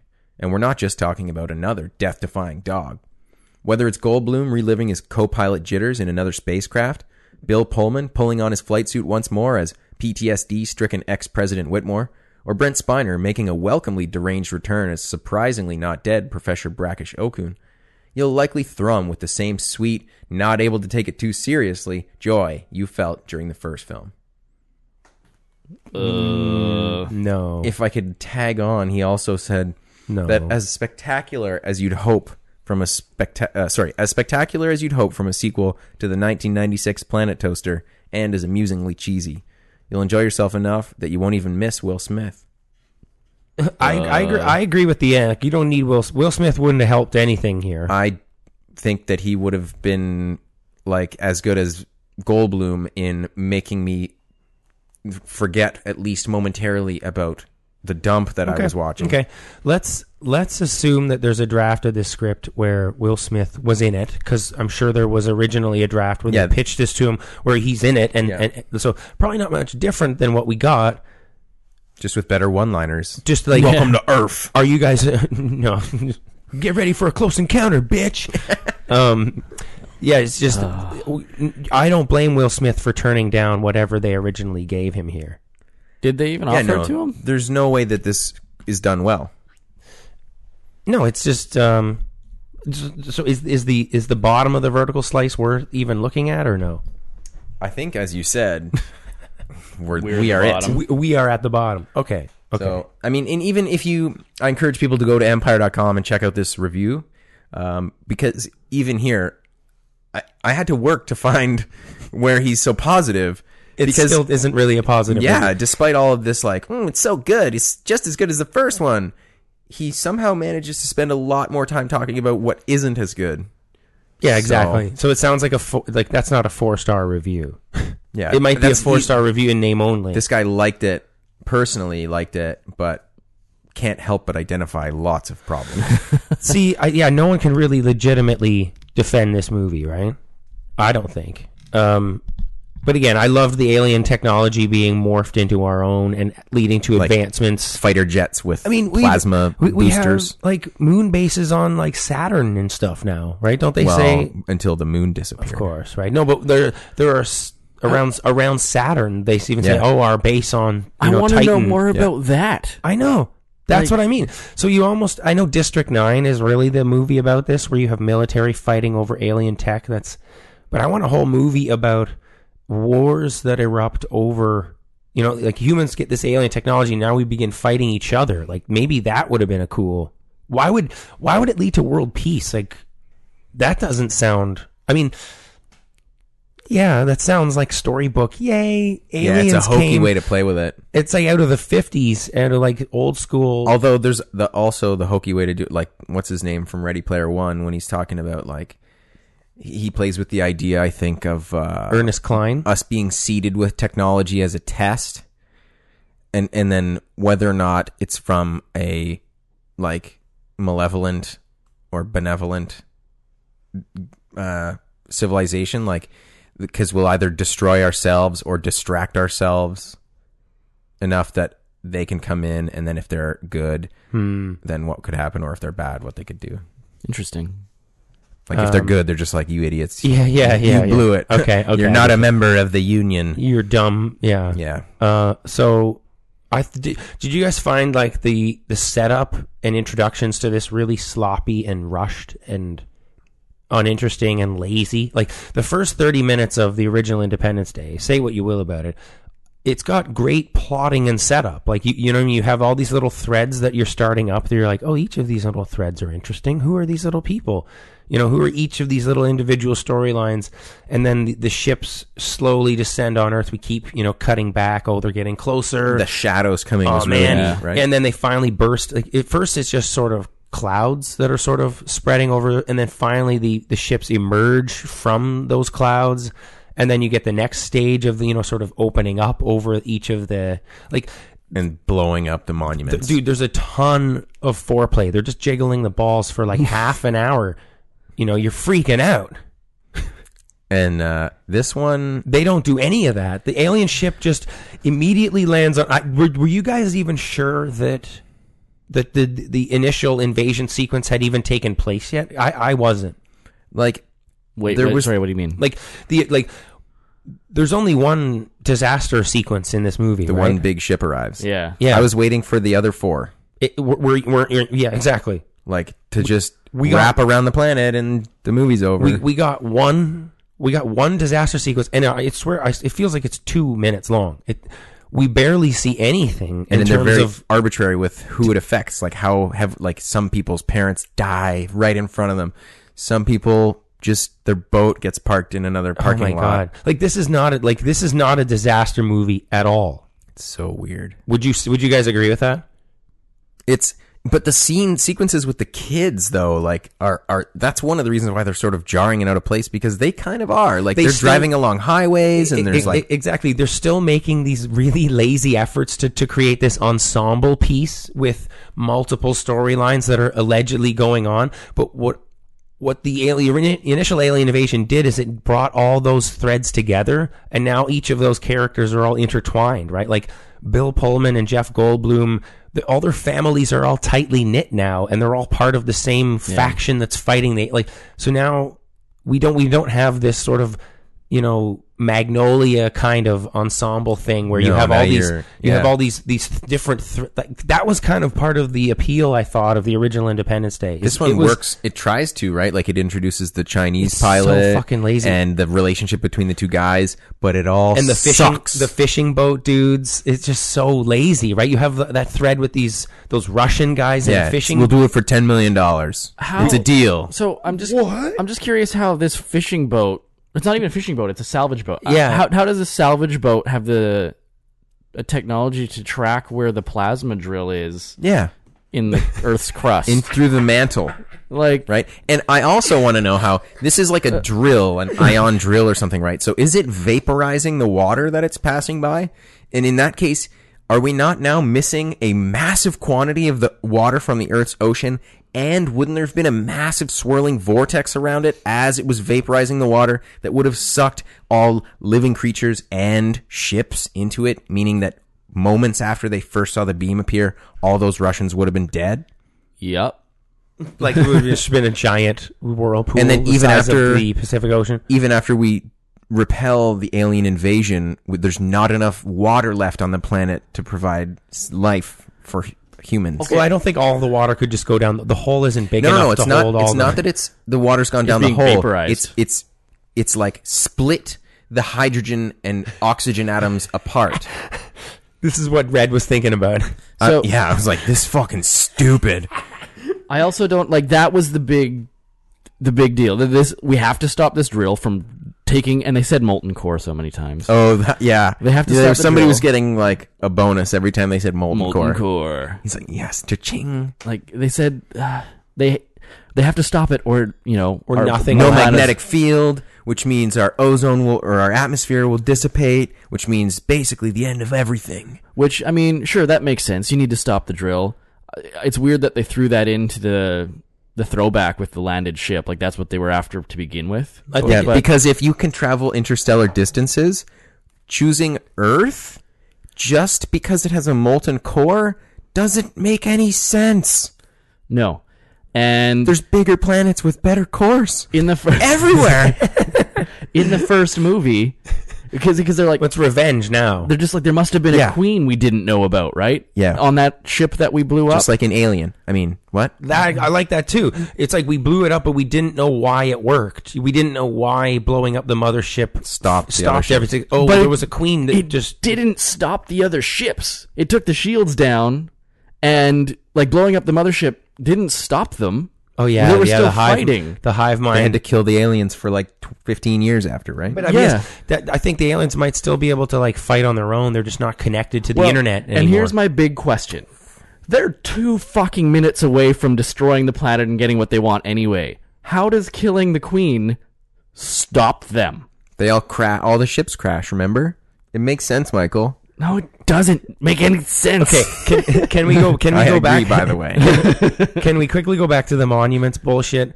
They like to get the landmarks. Exactly, horrible. That's almost like self-parody of Roland Emmerich is just admitting like this is just I'm out of ideas. Like it was. Remember how iconic it was when the White House blew up in the first one? It was amazing, and we agreed that it was the biggest clickbait, like the most clickbaity trailer of all time. Is that like showing that White House? And it's interesting. In the feature film, there's a helicopter that flies in front of the shot, and then it blows up and covers up that image of just the clean plate of the White House exploding is only in the trailer. And didn't they stop showing it on TV after 9/11? Oh, they stopped showing it on TV after the first few weeks when people started freaking out back in '96. So, good God, that was really iconic. You can tell that Roland Emmerich is completely out of ideas. Well, on yeah, how to they were like, monuments. you got to go bigger this time, Roland. So he's like, how do I do it? Let's just take monuments and just smash them together. He's like, well, what's the biggest one I can think of? Okay, well, the Burj. So, and then Kuala Lumpur, the Petronas Towers, right? He takes the Petronas Towers and smashes them into the Tower Bridge in London. Like, what? Like, why wouldn't it just the Burj Al Khalifa? No, that's the big spiky one. But they also take, it's like these folding countries. Like he's just like. Do you remember the Petronas Towers from Entrapment with Catherine Zeta-Jones? Yeah, I visited them. Well, it's those 2 awesome spike towers with the bridge in between them. Everybody stands. It's one of those touristy photos where you stand with your arms out, and it looks like with perspective, like you're in Kuala Lumpur. Yeah, you're holding the towers apart. I just think, how dumb is it that like we have to have the different, like, okay, I get to take buildings from the surrounding area and smash them onto monuments, but why do I have to have like the Eiffel Tower smash into Big Ben? Like what? Yeah, it's confusing how that happened. It's confusing and ridiculous and not even not even fun to watch, or it's so. And why did we rebuild all of these monuments exactly the same? Yeah, and it's just self-parody, isn't it? Weird. The ship was it scraping things up? Like, is that what was happening? That the no ship was idea. so big, it was bigger than the curvature of the Earth, so it like scraped cities up and then dumped them on. I thought that was kind of the legs, sort of. Yeah, that was cool. It bulldozed cities. It was neat. But if all they wanted was revenge, then there's one line that makes the whole plan stupid. The ship's coming at Earth, and the guy he's one of the military guys, he says, at its current velocity, it'll crack the planet in half. That was so bad. The delivery was so bad. It was terrible. I was supposed to be scared of that moment. The theory involved in that, like the like technical theory there, that would mean that the aliens' plan was a success. So why didn't they just do that? Yeah. Why didn't they stop and then start a drill? Don't angle, like don't glance off the side, just break the egg. Just right on through. Crack it in half. God. Duh. And then I'll also share with you how it should have ended. So you know how this one was bigger, right? So the next one, or how this one should have gone really was, it's just really, really big. Even bigger than it was, because there's more than one queen on it, or for whatever reason. So this big, giant thing shows up, stops a little bit away from Earth, and then, like, we get a really, really wide shot. Like, really, really wide. And these two little things, and you just get, like a little laser, like, zap, and then poof, like a little puff of smoke. I'm talking tiny. And that's it. Earth's gone. Aliens win. Yeah, it's more like... Credits roll. Or like, remember in Hitchhiker's Guide to the Galaxy, the Earth just like poof, just dissolves underneath all those cube things. I'm just sorry. I'm going to talk about one more thing I hated about this. Please go. That's all this is going to be. That's what we do. Because again, none of it makes any sense, right? So, Bill Pullman flying a ship full of neutron cold fusion bombs, goes into the Queen's personal saucer. Right in front of her, and detonates. She has her own personal shield that can withstand cold fusion missiles. Mm-hmm. Not her ship, though. Her ship explodes into pieces. Yeah. So yeah, it's really fun. It makes sense. What the shit? And then I like that. I kind of dig it. We somehow get through her shields with fighters. Because you have to get him from the back, like the African warlord said. With his katana blade. Yeah, well, that has nothing to do with the shields, though, Blow right? off the tentacles. But I think it might have something to do with the shields, because it's like a weak spot, isn't it? Well, no, the shield's down when or is that he's her. using a blade, I guess. He's just using a blade, yeah. So the Queen survives perfectly. Yeah, unharmed. These bombs, because she has a personal shield, and then a couple of fighters show up and do what cold fusion missiles couldn't do, and take the shield down. Like they Luke Skywalker. It doesn't make any sense. They hit the perfect. They hit what is it called in the Death Star that he's aiming for? The ventilation, the exhaust vent. Yeah, there you go. So they hit it. They hit the exhaust port. They just didn't really pay much attention to that. They didn't really focus on it. He used to bullseye womp rats back home. They're not much bigger than 2 meters. Also, prepare for a close encounter, bitch. The Queen knows that it's like 2 minutes away from victory. Why the shit does she care? Just stall. Just to get the little sphere? The sphere's gonna get blown up anyway. Well, no, like they can probably survive on Earth once the magnetic fields have gone. Yeah, there's nothing no makes reason any sense why the aliens are in a rush. Like the 2 minutes thing does not affect the aliens. No. Right? We're freaking out because we can't survive on Earth if they get to the core, the molten core. We can't. Aliens are totally fine. Let me say that again. The aliens would be totally fine, have no need to rush. So her like chasing the bus and all that shit. Yeah, I don't know why that's happening. Their tentacles also are biologically. What is happening there? Yeah, I don't understand they just why flail. the Like you just walk around and you have like wacky waving inflatable arm flailing tube man on your back all the time. I don't understand why the Queen is fighting a bus, but okay. Because they blew up her so you Corvette. You had an issue with Will Smith's son in this. I did not. I found him just to be ignorable. I thought that Jake, our main character, was garbage. Monsieur Hemsworth. Liam Hemsworth is a complete tool shed. Not remotely likable to me, and like there's nothing likable about this douchebag at all. You're right. The relationship also that he had with what's her name, with Whitmore, Whitmore's daughter, the girl. Yeah. I didn't care. No, what the we never actually saw it at all, other than in a photograph. It is terrible. She's fine. She's actually pretty good in it. I thought that she was actually she kind of acted like a human, pretty good actress. I thought that relatively, instead of having Jake as our de facto main character, because that is essentially who our main character is, who's clearly Will Smith just replaced with just this guy. You know what I mean? Like they clearly have done something to wedge this guy in. Jake doesn't need to be in this movie at all. But I thought his buddy Charlie was way cooler. He was funny. He was really smart. I thought Charlie was good character, a great character, like really likable.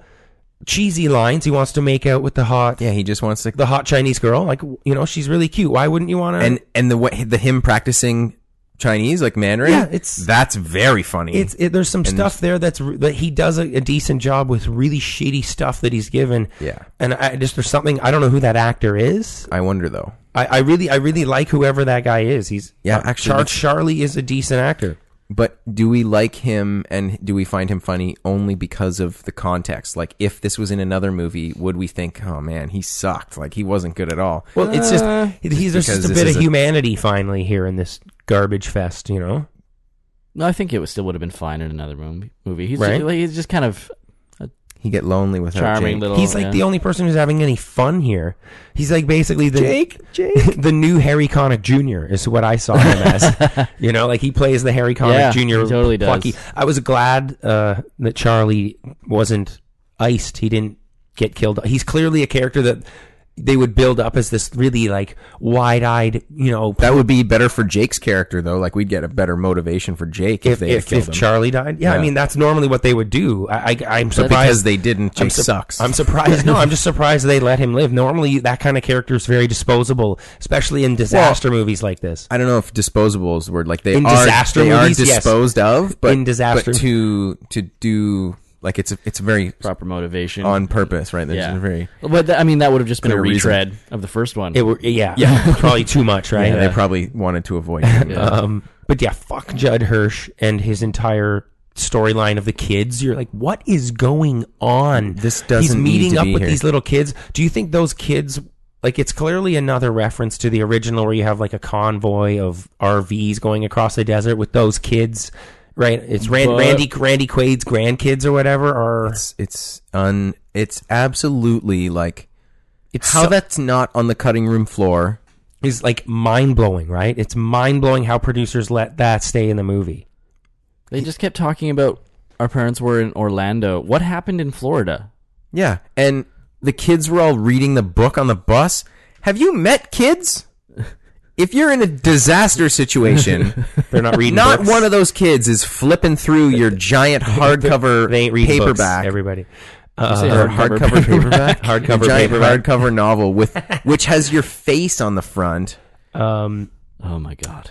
But to get to the end here, I definitely really like the idea of meeting this other alien species that's caught in this crossfire between, you know, like here's this other alien species that's also that is left. They're also fighting against these invaders, like, and we're going to team up with these kind of guys. Neat idea. Yeah, I agree. But why are we so motivated to protect the sphere? Like, why are we so sure that this other race can? Are we convinced? It's our only hope. Yeah, are we convinced they can save us for some reason based on that they look cool and it's because of the psychic connection that everyone had with the other aliens. They're the cool that they know that it's something to do with fear. Tom Cruise comes down. He's like, "What's up? It's out of oblivion now. What's going on?"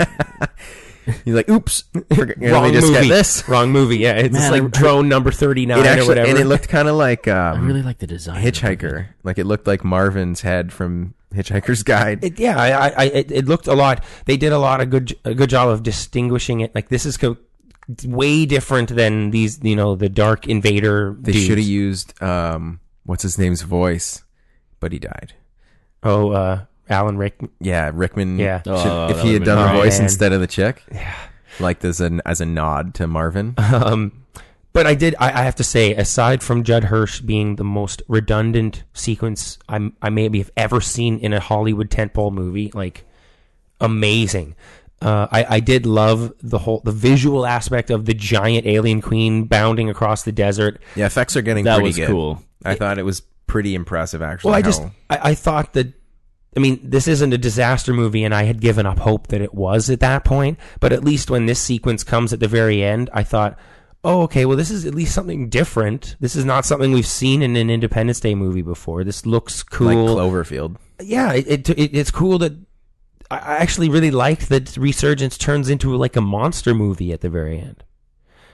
We saw some cool stuff about their ships and their, yeah, like their sort of. Did you guys kind of like that? I thought that was Yes. really awesome when we got to see the crops being grown inside of this massive ship. Like clearly, this is their mother. This is the universe building that I did like. Yes. Yeah, and this is their mothership. Like this is their colony ship that goes between planets. I guess It's a mining The harvester ship. harvester yeah. or whatever, right? I just no thought- one's ever killed a harvester queen. Yep.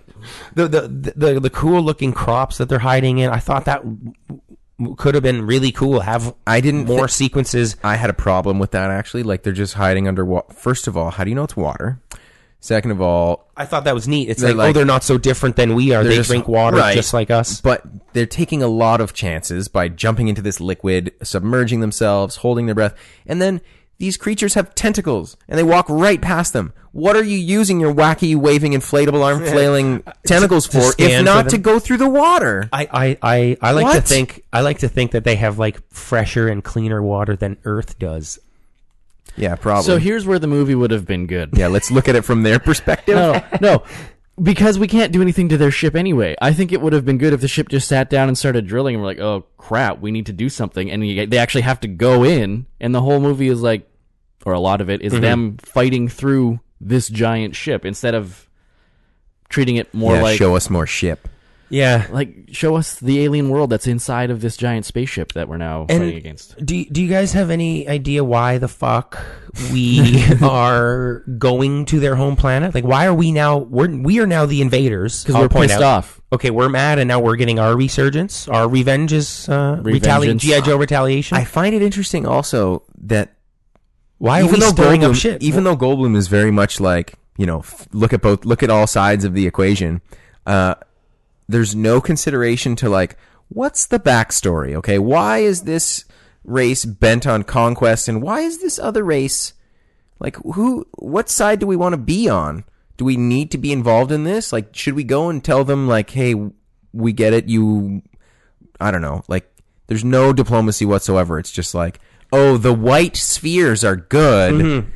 The black bugs are bad. We don't know what the white spheres are going to do for us. They're going to be good, though. Yeah, because they talk nice and have girl voices. Yeah. Instead of tentacles and like... telepathy. Yeah. Weird chicken scratch. I want to quickly point before we close here. So Celia Ward played the president in this, and she's just quickly disposed of, which I thought was shocking. Like, oh, I thought we were going to There will be no peace. Yeah, okay.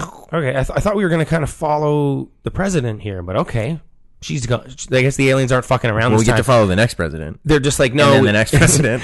The aliens just know we got to wipe out the president immediately because they're going to be too. They linked with the president last time. Yeah. Well, they know where the bunker is. They know to take out They're not the screwing heads around. of state. Yeah. Why didn't they take out Area 51? Because that's where our last stand took place anyway. Yeah. Like- just that's your first target. Why did I come back to? Why didn't they just crack the fucking planet in half? So Celia Ward quickly disposed of as president. Not really no point in being in the movie. Susan Sarandon was approached to play this role originally. Please. as they were, She's a really smart lady. I want to know what she said.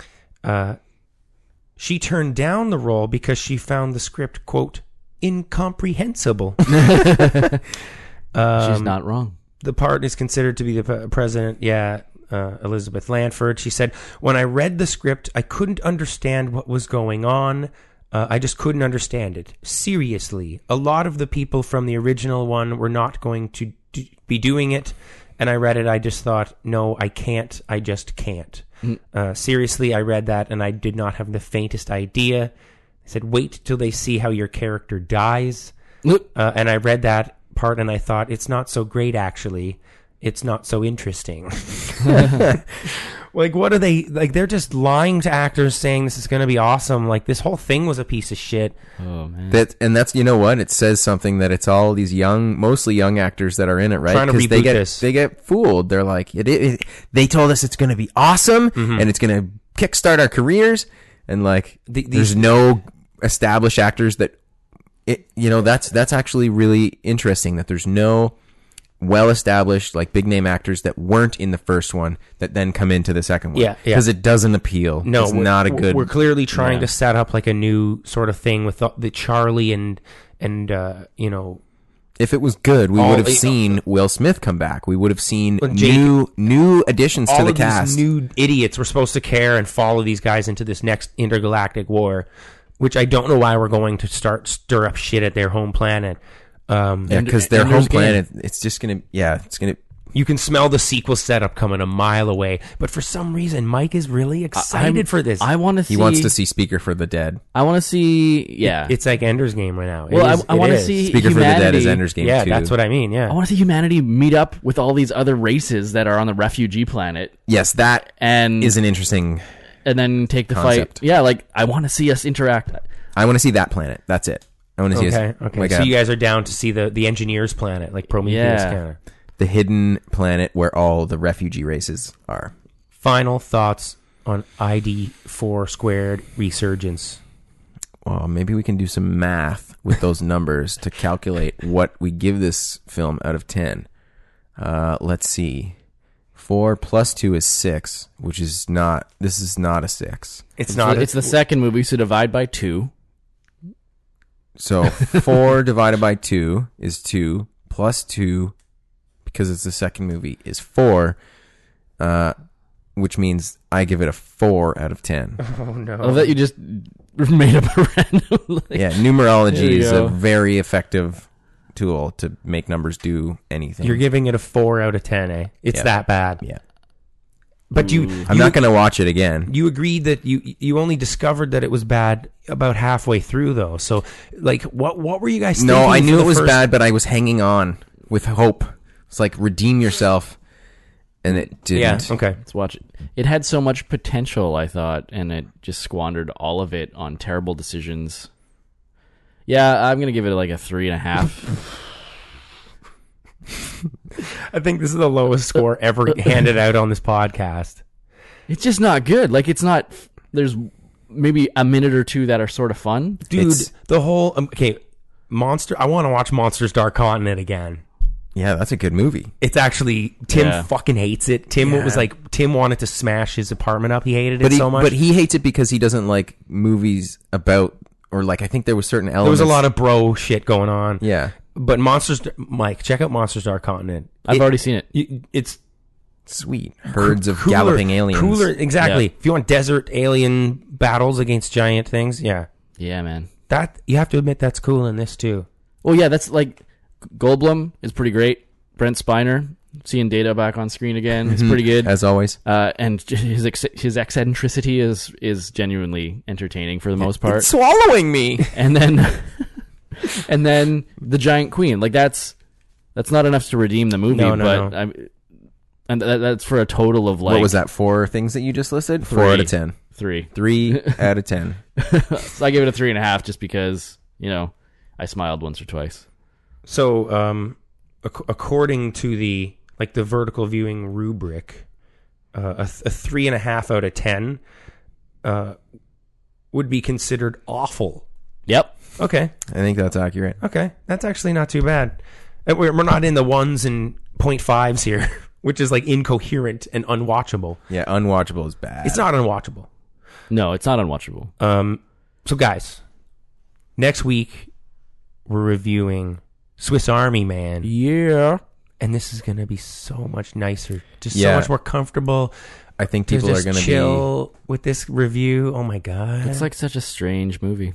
Oh my God. I think people are going to be really happy with this. With the Swiss Army next one, yeah. Where can we find you guys on the internet? I am on Twitter at Jared_Sargent. I'm on Twitter at Michael R. Lind. That's with a Y. Nice. I am on Twitter at Scott Wilson BC. You can follow the show at Vertical Viewing. verticalviewing@gmail.com. Send us your thoughts and recommendations. Send us your hunting recipes. Any questions you have for the provider, we will read. We will read on the show. I mean, might be controversial. Bear some recipes, gems. Yeah. Suggest some gems that we might not have, we haven't talked about, something to. I think we might have got a tweet. Actually, I'll have to check. I think Jiggity John tweeted a recipe idea at us. Oh yes. So please go to verticalviewing.com. See the donate button right there. If you got a couple extra bucks, we could really use it. Yeah, throw it down. It helps us, offset the cost of seeing movies. We really appreciate putting on the show. As I say, keep the lights on around here. Mm-hmm. Verticalviewing.com. Go to iTunes. Leave us your recipes there. Any final thoughts, guys? No, this one didn't do well for you. I need to go have a shower or something. Right? Did they actually explain what happened to Will Smith? Because I know. Oh, that was in the viral marketing. So yeah, the viral marketing campaign. His talked about test flight. Yeah, his jet exploded. Because I knew, I remember seeing that, but in the movie, if you haven't seen the marketing, you wouldn't know. Yeah, other than there was a picture. Painting on the wall. Tapestry. Yeah, and I don't think unless you recognize Vivica Fox, who just tumbles into a building as it from a distance, and he's like, unless, "No, mom!" You might not even recognize her, and then you might not even know that who they're even talking about. They're even in the same. Yeah, I was right there. The fuck. So that is kind of heartbreaking. No, it wasn't. No, because she was only in the movie for a minute beforehand. She was totally. It was supposed shameless. to be. It was helping a pregnant lady. She's like, look at how good she is. Let's establish her character in 30 seconds and terrible. Splat. Well, it doesn't help that the helicopter guy and everyone seem to just be moving super slowly and fumbly. It's like, drop the kid. Let's pick up the kid again. Yeah. They're moving at disaster speed. Yeah. Oh. Well. Thanks for showing up, guys. Thanks for coming on as usual. Yes, appreciate it. What's going on this year with movies? So, there's been a couple of good ones, but the blockbusters are usually more watchable than They're really bad. They're really lazy now, aren't they? Yeah. There's been a vertical decline. Ooh. All right. Well, as always, ladies and gentlemen, listeners, you know what to do, right? Boys and girls, dogs and cats. Y'all know what to do. Keep it vertical. Whatever that means.